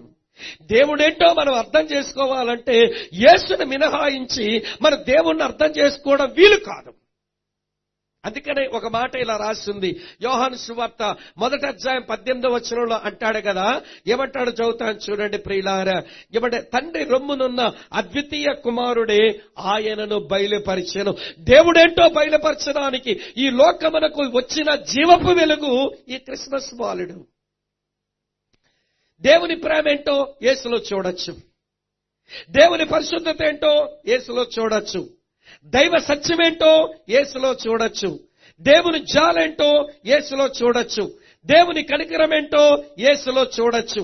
ఒకసారి యేసు ప్రభు వెనకాల ఉన్న శిష్యుడు యేసు ప్రభుని ఇట్లా అడిగినాడు, యేసయ్యా మాకు తండ్రిని కనపరచవా, మాకంతే చాలు అన్నాడు. అప్పుడు ప్రభు ఏమన్నారో తెలుసా? ఫిలిప్పు, ఇంతకాలంగా నువ్వు నాతో ఉన్నావు, ఇది నువ్వు ఎరగలేదా? నన్ను చూచిన వాడు తండ్రిని చూచి ఉన్నాడు. నేను తండ్రిని బయలుపరచడానికి వచ్చిన వెలుగును. ఇంకొక మాట మీతో చెప్పనా? అటు దేవుణ్ణి బయలుపరుస్తాడు, అమ్మ వింటున్నారా, మనిషిని కూడా బయలుపరుస్తాడు. అతను ఏ మనిషి ముందుకైతే వెళతాడో ఆ మనుషులు వారి స్థితిని గుర్తెరుగుతారు. నేను ఒక మాట చెప్తాను. పేతురు అనే ఒకడు ఉండేవాడు. ఆయన ముందుకు ప్రభు వెళ్ళాడు. వెళితే అక్కడ చిన్న అద్భుతం ప్రభు చేయగానే ఈ పేతురు నోరు తెరిచేమన్నాడో తెలుసా? లూకా సువార్త 5వ అధ్యాయం 8వ వచనంలో, ప్రభువా నేను పాపాత్ముడు. ఎవడు చెప్పాడు పాపాత్ముడు అని? ఇక్కడ ఉన్నారా లేదా? ఎవడు చెప్పాడు నువ్వు పాపాత్ముడు అని? ఎవ్వరు చెప్పలేదు. గాని ఆ జీవపు వెలుగు ముందు నిలబడగానే అతని పాపమేదో అర్థమైపోయి నేను పాపాత్ముడును అంటున్నాడు. ఇంకొక ఆయన గురించి చెప్తాను. ఒక ఆయన వినండి, యేసు ఎట్లుంటాడో చూద్దామని అనుకున్నాడు గాని యేసు ప్రభు ఏమో చాలా మంది మనుషుల మధ్యలో ఉన్నాడు. ఆ యేసును చూడలేకపోతున్నాడు. కారణం వీడేమో పుట్టోడు కాబట్టి. అనుకున్నాడు యేసును చూద్దామనుకున్నాను గాని మనుషుల మధ్యలో ఉన్నాడు, కనబడ్డం లేదు గనక నేను ఎట్లయినా యేసును చూడాలని పరిగెత్తుకుంటా ఆ దారి ముందుకు వెళ్లి ఒక చెట్టెక్కి పైనుంచి చూస్తున్నాడు. వింటున్నారా? చూస్తుంటే ప్రభు ఆ చెట్టు కిందకు వచ్చున్నాడు. పేరు పెట్టి పిలిచి, నేను నీ ఇంటికి రావాల్సి ఉంది, దిగిరా అంటే బరబరా దిగాడు. యేసు ప్రభుని చరచరా ఇంటికి తీసుకుపోయాడు. తీసుకుని వెళ్ళగానే యేసు ప్రభు ఇంటిలోకి రాగానే వెంటనంటాడు, ప్రభువా నేను ఎవరి దగ్గర అయితే అన్యాయంగా తీసుకున్నానో 4 గంటలు అడిగి ఇచ్చేస్తాను, నేను నా ఆస్తి నమ్మి నేను బీదలకు ఇస్తానన్నాడు. ఏమ్మా నీకు ఎవడు చెప్పాడు? ఇక్కడ ఉన్నారా లేదా? ఎవరు చెప్పాడు ఇమ్మని? ఎవరో చెప్పక్కర్లేదు. వెలుగులోనికి వస్తే వినండి ప్రియులారా, మన గుట్టు రొట్టయిపోద్ది. ఈ రోజున యేసుని నమ్ముకోవడం అంటే కొంతమంది భయం ఎందుకో తెలుసునా? వీరు బండారం అంతా బయటకు వచ్చింది గనక, అమ్మో మా పాప స్థితి అంతా బయటకు వచ్చింది, ఇవన్నీ మేము వదులుకోవాల్సి వస్తుందని భయం వీళ్ళకి. పాప వదులుకోరట గాని వినండి నరకములో పడతారు వీళ్ళు. వినండి ప్రియమైన స్నేహితులారా, ఈ వెలుగు దగ్గరకు ఎవరైతే వస్తారో వారి చెడ్డ క్రియలన్నీ బయటకు వస్తాయి. వినండి, దాన్ని మనం వదులుకుంటే మేలు పొందుతాం. ఆ చెడ్డ క్రియలు ఉంచుకొని మనకి ఏం ప్రయోజనం చెప్పండి? బాధపడుతున్నారా? ఆయన జీవపు వెలుగు. వినండి, ఆ జీవపు వెలుగు ఏం చేస్తాడో తెలిసిన ప్రియులారా, దేవుడేంటో బయలుపరుస్తాడు, నువ్వేంటో బయలుపరుస్తాడు. నువ్వు యేసు ముందుకు వచ్చిన రోజున దేవుడేంటో నీకు అర్థమవుతాడు, నువ్వేంటో కూడా నీకు అర్థమవుతుంది. అది తెలిసిపోతానే నువ్వు రావు యేసు దగ్గరికి. నేననలేదమ్మా, నేనంటే నా మీద కోప్పడండి. దేవుని లేఖనమే చెబుతుంది వీళ్ళు ఎందుకు యేసు దగ్గరకు రారట. చదవనా మీ గురించి ఈ మాట? యోహాను సువార్తలో ఇట్లా రాసింది, మీ కొరకు చదువుతాను చూడండి, మంచి మాట. యోహాను సువార్త 3వ అధ్యాయం 20వ వచనం ఇలా రాసి ఉంది, దుష్కార్యము చేయ ప్రతివాడు వెలుగును ద్వేషించెను, తన క్రియలు దుష్క్రియలుగా కనబడకుండానట్లు వెలుగునొద్దకు రాడు. ఎందుకంటే వెలుగు దగ్గర రాడు, తన చెడ్డ క్రియలన్నీ బట్టబయలైపోతాయని. అమ్మ వింటున్నారా? చీకట కార్యాలు చేసేవాళ్ళు వెలుగులో బతకమంటే ఏం బతుకుతారు? పట్టపగల 12 గంటలకి ఒరే దొంగడ వచ్చి దొంగతనం చేసుకో అంటే వస్తాడా? ఆడు రాను రాడు, మనం పిలవం. అంత మధ్యాహ్నం 12 గంటలకు దొంగోడు దొంగతనం చేయడు. ఒక పాడు పని చేసే అమ్మ వెలుగులో పాడు పని చేయదు. ఏమంటే పాపములకు చీకటి అవసరం. పాపానికి ఏం అవసరం? చీకటి అవసరం. దొంగతనం చేయడానికి చీకటి, వ్యభిచారం చేయడానికి చీకటి. వినండి, తాగుడు దుకాణంలోకి వెళ్ళి చూడండి. ఏమిటి పెద్ద ఫెడ్ లైట్లు పెట్టి అక్కడ తాగరు. అంత మినుకులో ఆడుతున్న లైట్లు. దానికేమో స్టార్ హోటల్ అని మళ్ళీ ఒక దరిద్ర పేరు. నువ్వు చీకటి కార్యాలు చేసేవాడివి. వినండి, వెలుగులో అందరు కనబడ్డ రోడ్డు మీద ఎవరు టేబుల్ వేసుకొని తాగలవా? అది పాప పని. నేను వెలుగులో నీ పని చేయలేను. మినుకులాడుతున్న లైట్ల మధ్యలో ఏమండి పక్కనేమో కక్క పెట్టుకొని, అదే కక్క అంటే అది మాంసం మొక్క, ఆ మొక్క పెట్టుకొని గ్లాసులో నింపుకొని విషం తాగుతాడు వీడు. వీడి జీవితానికి అది విషం. అది వాడికి తెలియదు.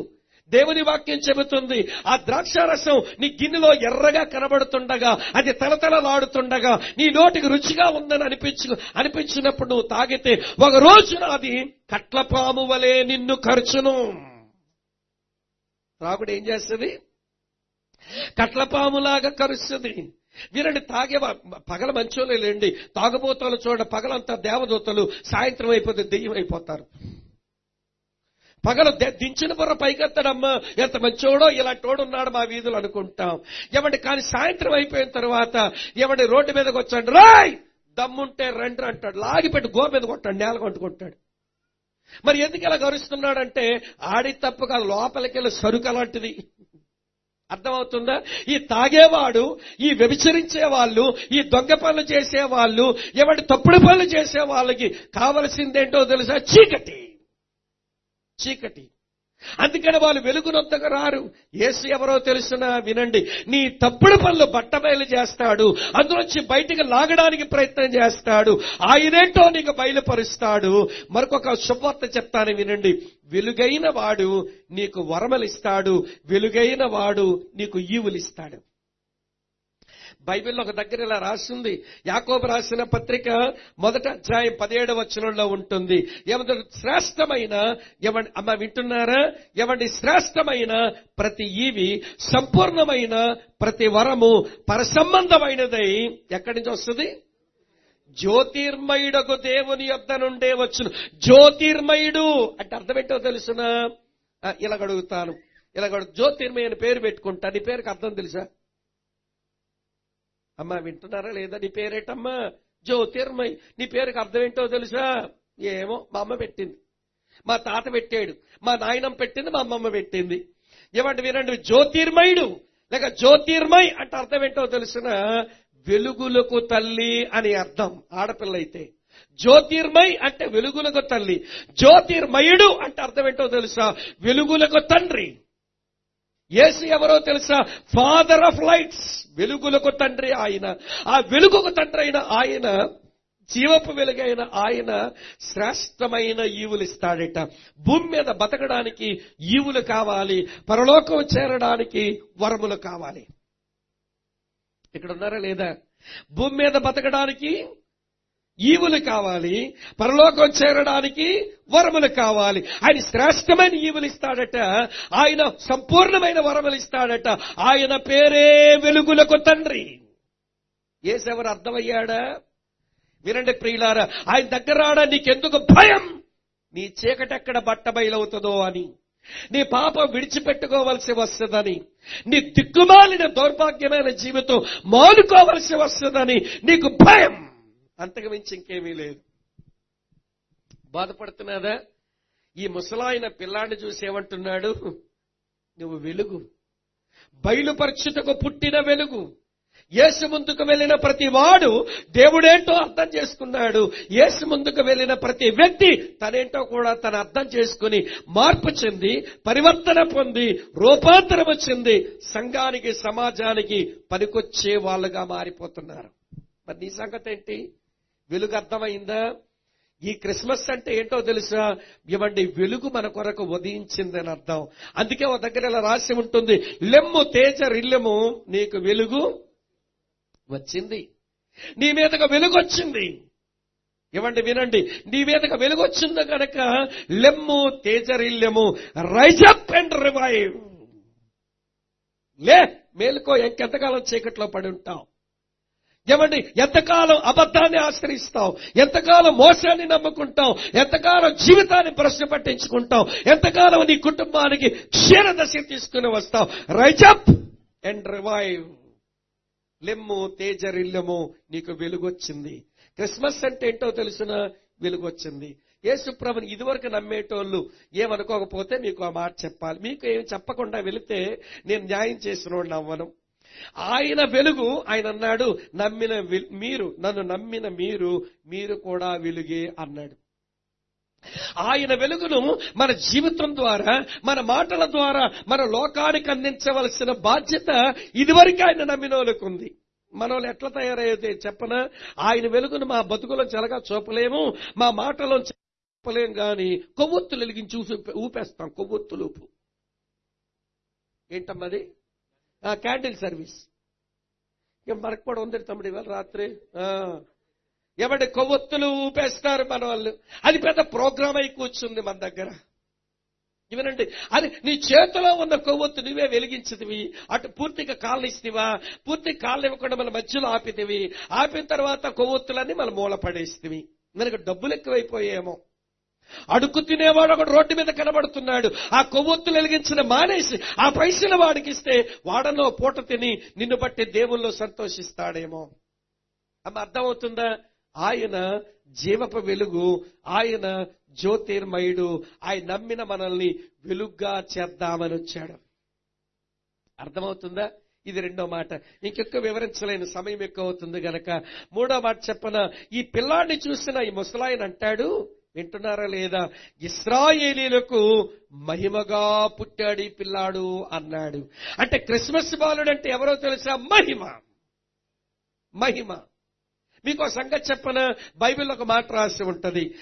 రోమాపత్రిక 3వ అధ్యాయం 23వ వచనంలో ఇలా ఉంటది, ఏ భేదమును లేదు. చెప్పండి మిగిలిన మాట. అందరూ పాపము చేసి దేవుడు అనుగ్రహించు మహిమను పాపములో పుట్టిన నీవు, పాపములో పెరిగిన నీవు దేవుని మహిమ లేని ఒక మట్టి ఘటానివి. ఇది నీకు అర్థం కావాలి. పాపములో పుట్టి పాపములో పెరిగి పాపములోనే జీవిస్తున్న నీవు మహిమ లేని ఒక మట్టి ఘటానివి. ఒక ఆయన అన్నాడు, ఏమండి ఈ మట్టి ఘటమట 9 ద్వారాల కొంపట, ఇది ఒక పెద్ద తోలుబొమ్మట. అందుకే పాడాడు ఇలాగా, 9 ద్వారాల కొంపోయి జనులారు తోలుబొమ్మని తెలుసుకునండి. ఈ 9 ద్వారాలు కలిగిన కొంప, తెలుసా నీకు ఎన్ని ద్వారాలున్నాయో? 2 కళ్ళు 2 ద్వారాలు, ముక్కుకున్న 2 కన్నాలు 2 ద్వారాలు, నీ నోటుకున్నదో కన్న మరొక ద్వారం 5, చెవులుకున్నాయి 2 కన్నాలు ఏమండి 7, ఇక్కడికి పోతా ఒక ద్వారం, ఇక్కడికి పోతా ఒక ద్వారం, అవి 2 కలిపితే మరొక 2, 9 ద్వారాలు. ఓ తోలుబొమ్మ, ఏంటనగా రాలిపోతున్నావు రాలుగా ఇలాగా. నువ్వు ఒక తోలుబొమ్మవి. నీ కులము గొప్ప అయితే అవ్వచ్చు, మన జాతులు గొప్ప అయితే అవ్వచ్చు, మనకు బోళ్ళంత పైసలుంటే ఉండొచ్చు, గాని 9 ద్వారాల కొంపలో మనం బతుకుతున్నాము. మనం ఒక తోలు బొమ్మము. పాపములో పుట్టి పాప పనులు చేసిన మనము దేవుని మహిమే లేని వారము. దేవుని మహిమ లేని వారం. మిత్రులారా వినండి, ఒక సంగతి చెప్తాను. దేవుడు మొట్టమొదట మనం సృజించినప్పుడు మహిమ లేని వారిగా సృజించలేదట. 8వ కీర్తన 4వ చరణంలో అంటాడు, దేవా, దేవుని కంటే నరుణ్ణి కొంచెం తక్కువగానే చేశావు, వారికి మహిమా ప్రభావములను కిరీటమే ధరింపజేశావు. ఈ మనిషిగా పుట్టినవాడు మహిమ కలిగిన వాడుగానే పుట్టించావు.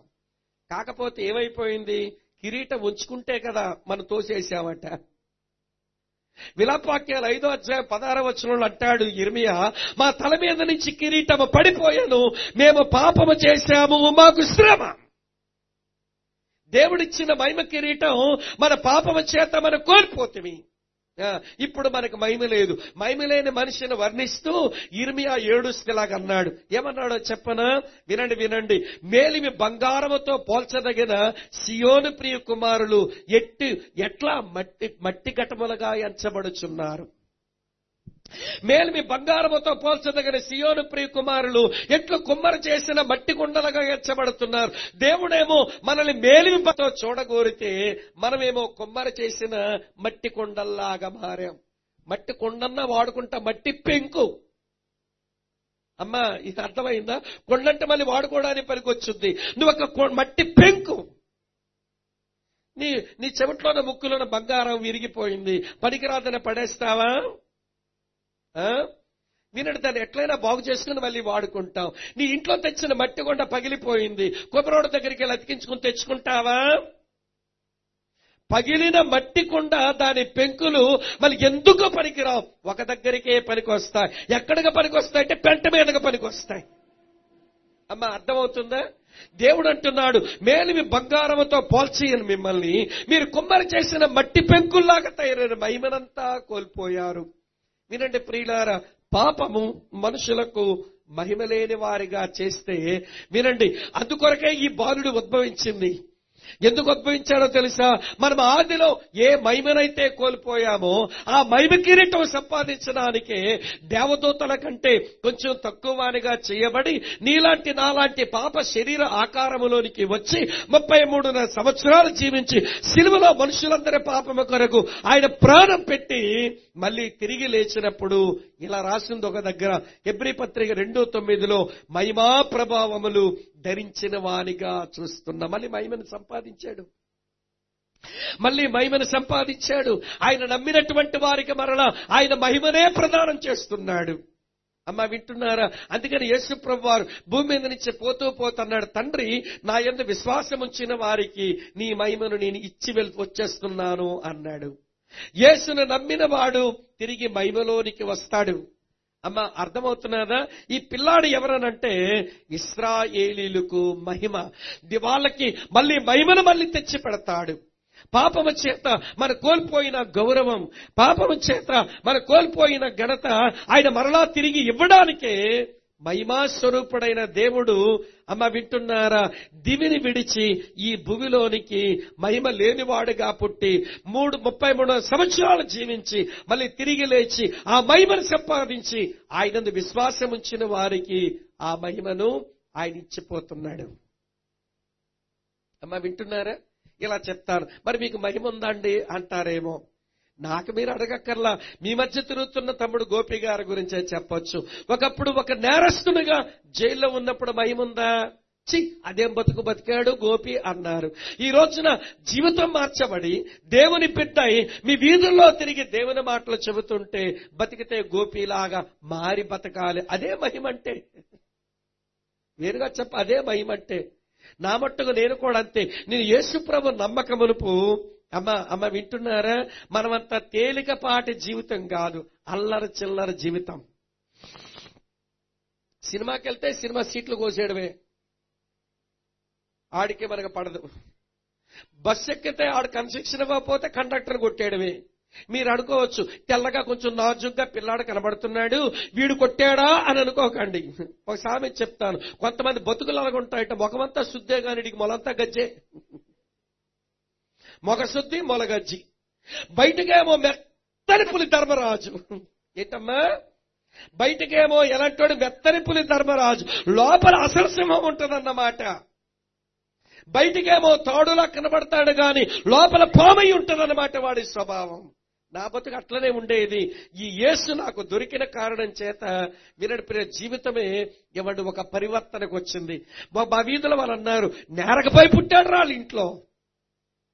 మీ వీధి ఎట్లుందో ఈ వీధి ఎట్లా ఉందో మా వీధి కూడా అట్లా ఉంటుంది. ఎత్తరుగులు చూసినప్పుడు ఏదో చెప్పలేని ఆనందం వచ్చేసింది నాకు. బయటకే చెప్పేశాను ఎంత బాగుందో ఈ వీధి అని. అంటే చిన్నప్పుడు అట్లా ఉండేదన్నమాట. వీధిలో ఎత్తరుగులు, పై కూర్చోవడం, ఆడుకోవడం ఎంత బాగుండేదో. అసలు మీ వీధిలో ఇంకా ఎత్తరుగులు చూస్తున్న భలే ముచ్చటగా ఉంది. కానీ వీధిలో వాళ్ళు అనేవాళ్ళు, వీడు అల్లరి చిల్లరి, వీడు చస్తే మంచిది అనుకున్నారు. ఇది ఒక బతికేనా అన్నారు. దెబ్బలాట్లు పెట్టుకోవడం. వినండి ప్రియులారా, ఆ తల్లిదండ్రులు ఏడిపించడం. ఈ రోజున ఒక విషయం చెప్పనా, ఈ యేసు, ఈ వాక్యం హృదయంలోకి వచ్చిన కారణం చేత జీవితం పరివర్తన చూసిన వాళ్ళు అంటారు, నా ఫ్రెండ్స్ అనే మాట, నీకేంట్రా ఎంత మంచి జీవితం వచ్చింది, బతికితే నీలాగా బతకాలనిపిస్తుంది అని అంటారు. నాలాగా బతకాలంటే యేసు మీ లోపలికి రావాలి. నాలాగా బతకడం మీకు చేతనవ్వదు. వినండి, వ్యసనపరులై పాపాన్ని ప్రేమిస్తూ అల్లరి చిల్లరగా బతికిన మీ జీవితాలకు పరివర్తన రావాలనంటే వినండి, యేసుని జీవితంలోకి రావాల్సింది. అమ్మా, బాధపడుతుందా? కనుకనే ముసలాడు అంటున్నాడు, ఈ పిల్లాడు సమాధానం, ఈ పిల్లాడు వెలుగు, ఈ పిల్లాడు ఎవరు? మహిమ అన్నాడు. చివరి మాట ఏమన్నాడో చెప్పి నేను ముగింపుకొస్తాను. చివరి మాట ఏమన్నాడో తెలుసా? సకల ప్రజల ఎదుట నీవు సిద్ధపరిచిన రక్షణను నేను కన్నులారా చూస్తున్నాను. ఈ పిల్లాడెవరో తెలుసా? సకల ప్రజల కొరకు సిద్ధపరచబడిన రక్షణ. సకల ప్రజలు అంటే అర్థమైందా మీకు?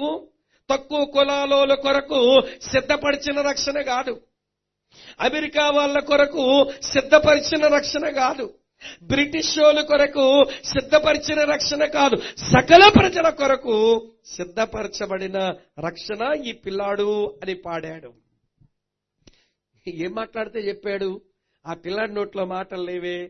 ఏం కార్యాలు చేస్తే చెప్పాడు? అప్పటికి పిల్లాడు ఏ కార్యాలు చేయలేదే. ఆ పిల్లవాడు ఏంటో ఎరగడానికి దేవుని ఆత్మ కలిగిన వాడుగా, నీతిమంతుడుగా, భక్తిపరుడుగా ఆ పిల్లాడిని చూసి అంటున్నాడు, ఈ పిల్లవాడు వినండి సకల ప్రజల కొరకు సిద్ధపరచబడిన రక్షణ. ఇంకో మాట చెప్తాను. యేసు ప్రభు ఈ లోకానికి వచ్చింది రక్షణను తీసుకుని రావడం. ఆయనే రక్షకుడు. ఆయన రక్షణ తేడానికి వచ్చాడు. రక్షణ అంటే అర్థం ఏంటో తెలుసా? ఆయనే తన ప్రజలను వారి పాపముల నుండి రక్షించును. రక్షణ ముందు దేంట్లోంచి కావాలంటే ముందు నీ పాపము నుంచి నీకు రక్షణ కావాలి. పాపం ఎలాంటిదో తెలుసునా? పాపం ఎలా ఉంటుందో తెలుసునా? ఆరంభంలో తీయగా ఉంటది, దాన్ని దోపరైపోయావు అది నీకు చేదైపోతుంది. ఎలకల బోన్లో మనం ఎండి చేప పెట్టి మన గదిలో పెడితే ఎండి చేప వాసనగా లోపలికి వచ్చి దూరింది ఎవరు? ఎలక. బయటకు రాగలదా? తరువాత రోజు తీసి నువ్వు గోనెంకామలో పెట్టి దాన్ని కొట్టి చంపితే గాని దాని బతుకావు అయిపోద్దాం. వినండి, పాపం అలాంటిది. నీకు చాలా రుచిగా ఆకర్షణీయంగా ఉంటది. నీవు ఆకర్షణీయంగా ఉందని లోపలికి వచ్చావా ఇక పాపం నిన్ను వదిలిపెట్టదు. వినండి, అందుకే మనుషులు దేంట్లోంచి రక్షించబడాలనంటే డబ్బు కొరకు కాదు, ఆరోగ్యం కొరకు కాదు, ధనగణతల కొరకు కాదు.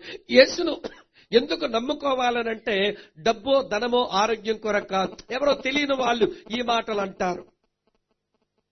ధనము కొరకు, డబ్బు కొరకు, ఆస్తి కొరకు యేసు నమ్మాలి అనే మాట వాళ్ళు తెలియక అజ్ఞానంతో మాట్లాడుతున్న మాట. ఇవన్నీ యేసు ప్రభు నమ్మినా వస్తాయి, నమ్మకపోయినా వస్తాయి.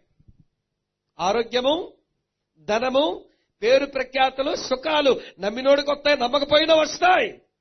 ఎందుకంటే ఆయన పక్షపాతం లేనోడు గనక నమ్మినా ఇస్తాడు, మాట్లాడరే, నమ్మకపోయిన ఇస్తాడు. యేసుని ఎందుకు నమ్మాలనంటే నీ జీవితంలో నీకున్న సమస్య, నీ పాపం, దాంట్లోంచి నువ్వు రక్షణ పొందాలనంటే వినండి ప్రియులారా, నీవు ఖచ్చితంగా ఏమండి ఈ రక్షకుని దగ్గరికి చేరాల్సిందే. ఇలా చెప్తాను వినండి. ఆ పాపముల నుంచి నువ్వు రక్షణ పొందకపోతే ఆ పాపం ఏం చేస్తుందో తెలుసా? ఇలా రాస్తుంది, పాపం వల్ల వచ్చిన జీతం మరణం అంటే నరకం. అది ఒక మాట. మరో స్థలంలో దేవుడేమంటాడో తెలుసిన వినండి, మీకు మేలు కలగకుండుటకు కారణము మీ పాపములే అన్నాడు. మీరు తింటున్నారు గాని తృప్తి లేదు, కప్పుకుంటున్నారు గాని చెలాగడం లేదు, ఇగో మీరు సంపాదించుకుంటున్నారు గాని మీ సంపాదన చిరిగిపోయిన సంచిలో వేసిన మీకు మేలందుకు కలగడం లేదంటే దానికి గల కారణం మీ పాపములే అన్నాడు. ఇంకొక మాట చెప్తాను వినండి ప్రియులారా, పాపం మన నరకానికి తీసుకుని వెళుతుంది. పాపం భూమి మీద మనకు మేలు కలగనివ్వదు. ఇంకొక మాట చెప్పనా, నీ పాపము నిన్ను పట్టప్పగిస్తుంది. నీ చేసిన పాపాలన్నీ ఏమంటే ఎక్కడో పోయేయాలి అనుకుంటారు. మా ఊర్లో చిన్నపిల్లలు ఆడుకునే ఆట నేను ఎరుగుదును. వాళ్ళు బూతులు తిట్టుకుంటారు, ఒక్కొక్కడు బూతులు తిట్టుకొని ఆ చిన్నపిల్లలు ఊరే అలా బూతులు తిట్టావేంటంటే ఈడు పెద్ద పాట పాడతాడు. మా ప్రాంతాల్లో చిన్నపిల్లల ఆటల్లో కనబడుతుంది. ఆ పాట ఏంటో తెలుసా? గట్టిగా తిడితే గాలికి, మెల్లిగా తిడితే మేడలకి, గట్టిగా తిడితే గాలికి, మెల్లిగా తిడితే మేడలకి. ఇటు గట్టిగా తిట్టాడంటే గాలికి వెళ్ళిపోద్దట, మెల్లిగా తిట్టాడంటే మేడలకి వెళ్ళిపోద్దట. అంటే వాడు తిట్లు, వాడి చెడ్డ మాటలు ఏమండి నాకేమి నా దగ్గర ఉండవనుకుంటాడు. పాపం అమాయక పిల్లాడు. వినండి ప్రియులారా, నీ పాపము ఎక్కడికో గాలికో మేడలకు వెళ్ళిపోదు. నీ పాపము నిన్ను పట్టప్పగిస్తుంది. అర్థమవుతుందా? అందుకే ఈ రోజున యేసు ప్రభు ఎందుకు పుట్టాడని ఎవడు ప్రపంచమంతా సంబరాలు చేసుకుంటున్నామంటే ఆయన మమ్ములను మా పాపముల నుంచి విడిపించడానికి పుట్టాడు గనక మాకే సంతోషం.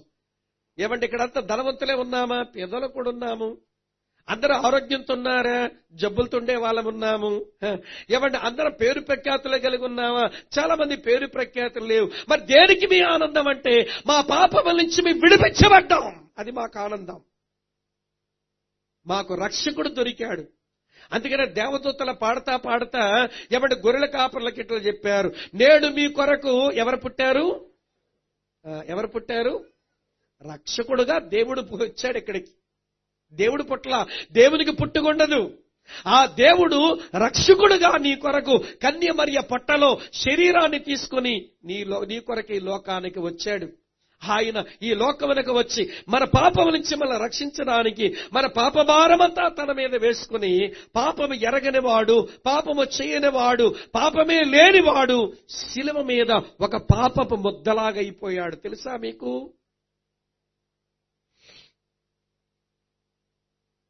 దరిద్రులమైన మనల్ని ధనవంతులుగా చేయడానికి, అనగా మన ప్రతి అవసరము తీర్చబడే ఒక దీవెనలోనికి మనం తెచ్చి పెట్టడానికి గోచిగుంటలతో ఆ శిలువలో ఆ రక్షకుడు వేలాడాడు. ఇది నీకు తెలుసా? మనమంతా పచ్చి శాపగ్రస్తులం. దేవుని మాట వినక, దేవుని ప్రేమించక మన శాపానికే పనికొచ్చే వాళ్ళం. మన శాపమంతా తన మీద వేసుకుని ఆశీర్వాదానికి కారకుడైన దేవుడు శిలువ మీద శాపగ్రస్తుడుగా వేలాడుతున్నాడు. రక్షకుడు శిలువ మీద పాపపు ముద్దయ్యాడు. తెలుసా? రక్షకుడు ఆ శిలువ మీద దరిద్రుడైపోయాడు. తెలుసా? ఈ రక్షకుడు శిలువ మీద శాపగ్రాహి అయిపోయాడు. తెలుసా మీకు? అది ఎరిగిన వారం మా పాపముల నుంచి మమ్మల్ని విడిపించి మా కొరకు ఇలా మారిపోయిన ఆయనను మేము ఎట్లా మర్చిపోతామండి? యేసు వద్దని మేము ఎందుకు అనుకుంటాము? వినండి ప్రియులారా, మాకు కావలసింది నిజమైన దేవుడు, దైవ లక్షణాలు కలిగిన దేవుడు. ఆయన వల్ల మాకు కావలసింది, మాకున్నది ఒకే ఒక సమస్య, అది మా పాపం. దాంట్లోంచి మాకు పరిష్కారం కావాలి. ఆ పరిష్కారం ఆయనే చేశాడు. అలాంటి ఆయనను మేమెందుకు మర్చిపోతామండి? యేసు గురించి చెప్పొద్దన్నా చెప్పక మానలేము. బైబిల్ మీ దగ్గర ఉంచొద్దన్నా చెప్పరే, ఉంచక మానలేము. ఆయన కొరకు బతకొద్దనెవడన్నా బతక్క మానలేము. యేసుప్రభు సేవకొస్తే మాకేమో సుఖాలు వచ్చేలేదు, మాకున్న కష్టాలు మాకున్నాయి. సేవకొచ్చే వాళ్ళకు ఎందుకు బతుకుతున్నామనంటే ఆయన మాకు సమాధానం ఇచ్చాడు, ఆయన మాకు వెలుగయ్యాడు, ఆయన మాకు మహిమనిచ్చాడు, ఆయన మాకు రక్షణ ఇచ్చాడు. ఆయన మేము రాజకీయ నాయకుడి పుట్టినరోజు పండగ రాలా, మేము ఒక వైద్యుని పుట్టినరోజు పండగ రాలా. అమ్మ అర్థమవుతున్నదా? మనము ఒక గాయకుడు పుట్టినరోజు పండగ రాలేదు, ఒక వాయిద్య కళాకారుడు పుట్టినరోజుకు మనం రాలేదు. మనం ఎవరి పుట్టినరోజుకు వచ్చేమనంటే సృష్టికర్త అయిన దేవుడు మనకు సమాధానం, మనకు మహిమ, మనకు వెలుగు, మనకు రక్షణ ఇవ్వడానికి శరీరమతి లోకానికి వచ్చాడు. అంత గొప్ప సమస్యను పరిష్కరించడానికి వచ్చాడు గనక ఆయనను మర్చిపోలేక ఈ సంగతి ఎరిగిన మేము ఎరగని వాళ్ళకి చెప్పాలనే ఆరాటంతో ఈ కూడిక పెట్టి ఆయన వచ్చాడు అని ప్రకటిస్తున్నాం. ఆయన నమ్మిన వారు సమాధానం పొందుతారు. ఆయన దగ్గర వచ్చిన వారు వెలుగులో దేవుడేంటో తమేంటో తెలుసుకుంటారు. ఆయన వచ్చిన వారు మహిమను పొందుతారు. ఆయన యొద్దకు వచ్చిన వారు చెప్పండి ఏంటి చివరి మాట? రక్షణ పొందుతారు. ఒక్క మాట చెప్పి ముగిస్తానే, కొంచెం ఓపిక చేసుకోండి. ప్రతి క్రిస్మస్ లో 3 రకాల మనుషులు ఉంటారు. అమ్మ వింటున్నారా? ప్రతి క్రిస్మస్ లో 3 రకాల మనుషులు ఉంటారు. మొదటి రకం మనుషులు ఎవరంటే ప్రతిస్పందించే వాళ్ళు. అంటే సత్యం వాళ్ళ ముందుకు వచ్చింది, దానికి వాళ్ళు ప్రతిస్పందిస్తారు. ప్రతిస్పందించి ఇందులో సత్యమేంటో ఆలోచించడం మొదలు పెడతారు. చివరికి సత్యం దగ్గరికి చేరుకుంటారు. సత్యం ముందు సాగిల పడతారు. సత్యానికి కానుకలు ఇస్తారు. సత్యము చేత నడిపించబడతారు. వీళ్ళకి బైబిల్ ఏమంటుందంటే జ్ఞానులు అంటుంది. మొదటి క్రిస్మస్ ఉన్నారు జ్ఞానులు లేరా? తూర్పు దేశం నుంచి వచ్చారు. వాళ్ళ నక్షత్రం కనబడింది. ఈ నక్షత్రం ఏంటబ్బా ఇలా వెలిసింది అని ఆలోచించడం మొదలు పెట్టారు. లోకరక్షకుడు పుడతాది అని తెలిసింది గనక లోకరక్షకుడు పుట్టాడని తెలుసుకున్నారు. ఎక్కడ పుట్టాడని అన్వేషించడానికి వచ్చారు. చివరికి ఆయన ఎక్కడ పుట్టాడో తెలుసుకున్నారు. చివరికి ఆయన ముందుకు వచ్చారు. వాళ్ళు వయసు పండిన వాళ్ళైనా జ్ఞానులైనా ఒక చిన్న పసిబిడ్డ ముందు సాగిలపడి దండం పెట్టి ఆరాధించి ఆయన కానుకలు ఇచ్చి ఆయన చేత బోధించబడిన వారే వేరొక మార్గమున వారి మార్గాన్ని మార్చుకున్నారు. వీరిని ఏమంటామంటే క్రిస్మస్ లో జ్ఞానులు. ఎవరమ్మ ఇల్లు? ఈ క్రిస్మస్ లో కూడా తాడేపల్లి కూడా పాతూరులో కూడా ఇక్కడ కొంతమంది జ్ఞానులు ఉంటారు ఖచ్చితంగా. సత్యం వినబడింది, ఆలోచిస్తున్నారు, దాని దగ్గరకు రావాలని ఆశయం ఉంది, జీవితాన్ని మార్చుకోవాలని తపన ఉంది, దేవుణ్ణి ఆరాధించాలని తపన ఉంది, నిజమైన క్రిస్మస్ చేసుకోవాలని ఉంది. ఈ క్రిస్మస్ లో కూడా కొంతమంది జ్ఞానులు ఉంటారు. రెండో రకం చెప్తాను. రెండో రకం ఎవరంటే ప్రతిఘటించే వాళ్ళు. ప్రతిఘటించడం అంటే ఏంటో చెప్పనా? వినండి. వారి ముందుకు సత్యం వస్తే సత్యం ఎవడికి తెలియకుండా సమాధి చేసేద్దాం, చంపేద్దాం అనుకుంటారు. వీళ్ళు మారాలి సరికదా, ఈ సత్యం మరొకటి వినబడకుండా దీన్ని సమాధి చేసేద్దాం అనుకుంటారు. ఆ కోవకు చెందినోడు మొదటి క్రిస్మస్ లో హేరోదు అనే ఒక రాజు. యూదుల రాజుకు ఒక ఆయన పుట్టాడట అని తెలియగానే ఎక్కడ పుడతాడో తెలుసుకొని ఆయన చంపేద్దామని ఏమండి ఆ చిన్న పిల్లలందరినీ చంపాడు. వీడు ప్రతిఘటించేవాళ్ళు. ప్రపంచంలో యేసు ముందు ప్రతిఘటించేవాళ్ళు ఎప్పుడూ ఉంటారు. ఒక మాట చెప్పనా? ప్రతిఘటించే వాళ్ళు యేసును లేకుండా చేద్దామని, ఆయన వాక్యం లేకుండా చేద్దామని రాజ్యాలు లేచాయి, ప్రభుత్వాలు లేచాయి, మనుషులు లేచారు. వీళ్ళందరూ చచ్చాని యేసు ఇంకా బతికే ఉన్నాడు లోకంలో. ఆయన వాక్యం ఇంకా సజీవంగానే ఉంది ప్రపంచంలో. వాళ్ళు గతి అయిపోద్ది. అమ్మా వింటున్నారా? ఇవ్వండి, వినండి. దేవుణ్ణి ఆయన మాటలు లేకుండా చేద్దామనుకున్న వినండి. రోమీలేమయ్యారు, గ్రీసులేమయ్యారు, అశ్షూరీలేమయ్యారు, సిరియన్లేమయ్యారు, బబులోనీలేమయ్యారు, ఐగుప్తీలేమయ్యారు. ప్రపంచంలో చాలా రాజ్యాలు, ప్రభుత్వాలు దేవునికి విరోధంగా నిలబడ్డాయి, చదును భూమైపోయాయి, చదును భూమైపోయాయి. ఇప్పుడు కూడా ఎవరైనా ఆయనకి విరోధంగా నిలబడ్డానికి ప్రయత్నం చేస్తే నువ్వు చదును భూమైపోతావు జగత్తా.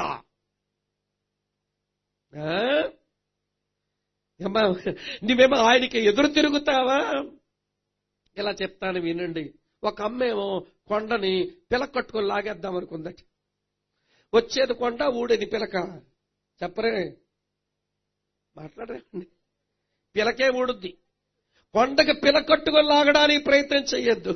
ఒక పొట్టేలనుకుందట, నేను ఎలాగ వెనక్కి వెళ్ళి పరిగెత్తుకొని వచ్చి ఈ కొండను గుద్దుతాను, కొండను ముక్కలు చేసేస్తానని ఈ పోట్లాడే పొట్టేళ్లు వెనకాలకు వచ్చి పరిగెత్తుకొని వెళ్ళి కొండను కొట్టిందట. పగిలేది కొండ, పగిలేది నీ బురకాయ. దేవునితో దెబ్బలాడ పెట్టుకోకు. జీవము గల దేవునితో పోరాటం పెట్టుకోకు. పెట్టుకున్న వాళ్ళు చదును భూమైపోయారు. ఆయన పాదాల దగ్గరకు వచ్చి సేవకులుగా మారినోళ్ళు కూడా ఉన్నారు. అయితే వినండి, ప్రతి క్రిస్మస్ లో కూడా హేరోదు లాంటి వాళ్ళు ఉంటారు. ఏమంటే ఇప్పుడు కూడా సత్యం మీ ముందు అంత గట్టిగా చెప్పాలండి. శ్రీకాకుళం నుంచి వచ్చాడు, నా మీదే చెప్పాడండి. బుర్ర తిరుగుడు వాళ్ళు ఉంటారుగా మన ముందు. నేను ఇందాకే చెప్పింది, వీళ్ళ పేరు బుర్ర తిరుగుడు అని మీ భాష. మా భాషలో రాలుగాయ మనుషులు, రాలిపోతారు. అంత గట్టిగా చెప్పాలండి అంటారు. మెత్తగా చెప్తే పెద్ద వినే రకాలమని నీ గట్టిగా చెప్పకూడదా? ఏమమ్మా అక్కగారు, ఎంత గట్టిగా చెప్పినా కానీ నీ మనసులో ఆలోచనలు రావడం లేదు. ఏమండి, కొంతమంది గట్టిగా చెప్పానని నేను వెళ్ళిపోయాక గోపిని పెట్టుకొని ఈ వీధిలో పెట్టుకుని అంత గట్టి చెప్పాడండి అతను, అలాగన్నాడు ఏంటండి అని మూతులను తిప్పుతారు. పక్షవాతం రాగు వచ్చిన వాళ్ళలాగా. తిప్పకండి, పక్షవాతం వచ్చుద్దేమో. మూతులు తిప్పుకుంటారు. ఏమ్మా వినండి, చాలా జాగ్రత్త. ప్రతిఘటించొద్దు, సత్యానికి ఎదురు తిరగొద్దు, మునుకోలకు నువ్వు తన్నొద్దు. చాలా ప్రమాదం. సరే, ఎక్కువ చెప్పలేను, టైం అవుతున్నది. మూడోది ఏంటో, ప్రతి క్రిస్మస్ లో జ్ఞానులు ఉంటారు, ప్రతి క్రిస్మస్ లో హేరోదు పిల్లలు ఉంటారు. అమ్మా మూడో రకం ఎవరో తెలుసునా? వీళ్ళ పేరు తటస్థంగా ఉంటారు. వీళ్ళకన్నీ తెలుసు కానీ ఆచరణలోకి ఏదీ రాదు. వాళ్ళు ఎవడు హేరోదు అడిగాడు, ఏమయ్యా ఆ జ్ఞానులు వచ్చారు, ఎవరో పుడతారని అడుగుతున్నారు, ఎక్కడ పుడతాడంటే ఇట్టే చెప్పగలమండి, మాకు లేఖనాలన్నీ తెలుసండి, మేక 5:2 ప్రకారం ఆయన బెత్లెహేములో పుడతాడని టకాటకా చెప్పారు. మరి యెరూషలేము నుంచి బెత్లెహేములో ఆయన ఏమైనా ఆరాధించారా? వీళ్ళకన్నీ తెలుసు కానీ ఆచరణే ఉండదు. ఇలాంటి వారికి యేసేమని పిలిచాడో తెలుసునా? వేషధారులారా అన్నాడు. మీ చేతిలో సత్యం ఉంది, మీకు సత్యం అర్థమవుతుంది, కానీ సత్యానికి దగ్గరకు వచ్చి మీకు సాగిలపడ్డం చేతక. మీరు వేషధారులు. ఈరోజు చాలా మంది క్రైస్తవులకు యేసుప్రభు పుట్టుక తెలుసు, యేసుప్రభు మరణము తెలుసు, యేసుప్రభు పునరుత్థానము తెలుసు, యేసు తిరిగి వస్తాడని తెలుసు. కానీ బ్రతుకులోకి ఏమైనా మార్పు వచ్చిందా?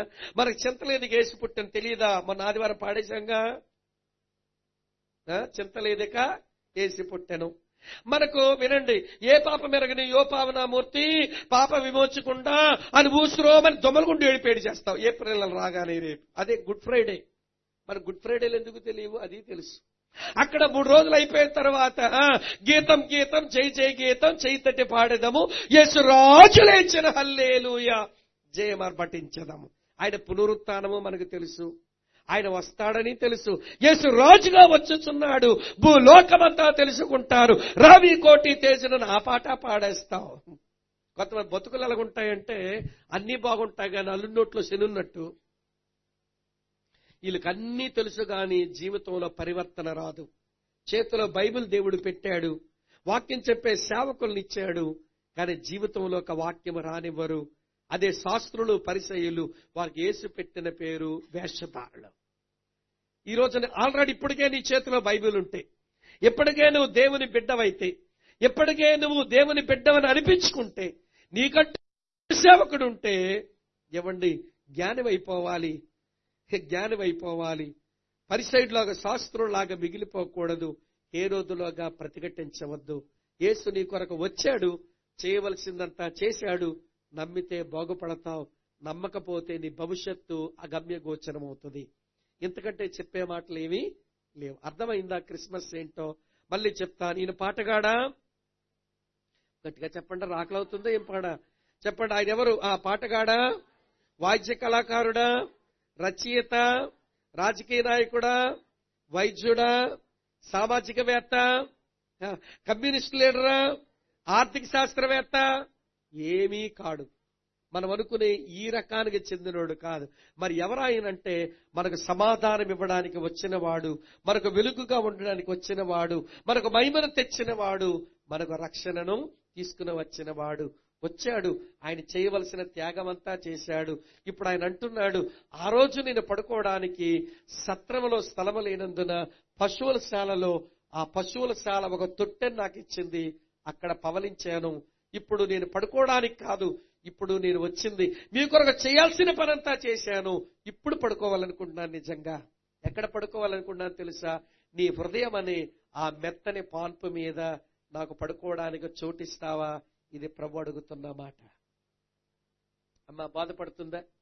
అప్పుడు వచ్చినప్పుడు మనం లాలిపాట పాడేస్తున్నాం, లాలమ్మ లాలి లాలి లాలి లాలి అని పాడరే బాలయేసునకు లాలి. అప్పుడు పడుకోవడానికి రాలా, ఒరేయ్ మీ కొరకు చావడానికి వచ్చానంటే లాలిపాట పాడుతున్నారు. ఇప్పుడు వచ్చింది, ఇప్పుడు నీ ముందు నిలబడింది, నీ హృదయంలో పవలించడానికి ఇష్టపడుతున్నాడు. ఇప్పుడేమో చోటివ్వవా, అప్పుడు దానికి లాలిపాట పాడతావా?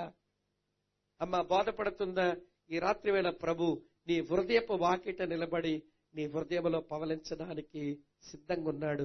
రా ప్రభువా, నా జీవితంలోకి రా, నా జీవితం మీద ఏలుబడి చేయి, నా ప్రవర్తన తీరుతెన్నులు మార్చు, నాకు పాప క్షమాపణ ఇవ్వు అని అడిగితే నీ లోపలికి రావడానికి నీ హృదయపు వాకిట, నీ హృదయపు తలుపులను తడుతూ ఉన్న ప్రభువుకు లోపలికి రానిస్తావో, మొక్క మీద ఉమ్మేసి పొమ్మని చెప్తావో అది నీ ఇష్టం.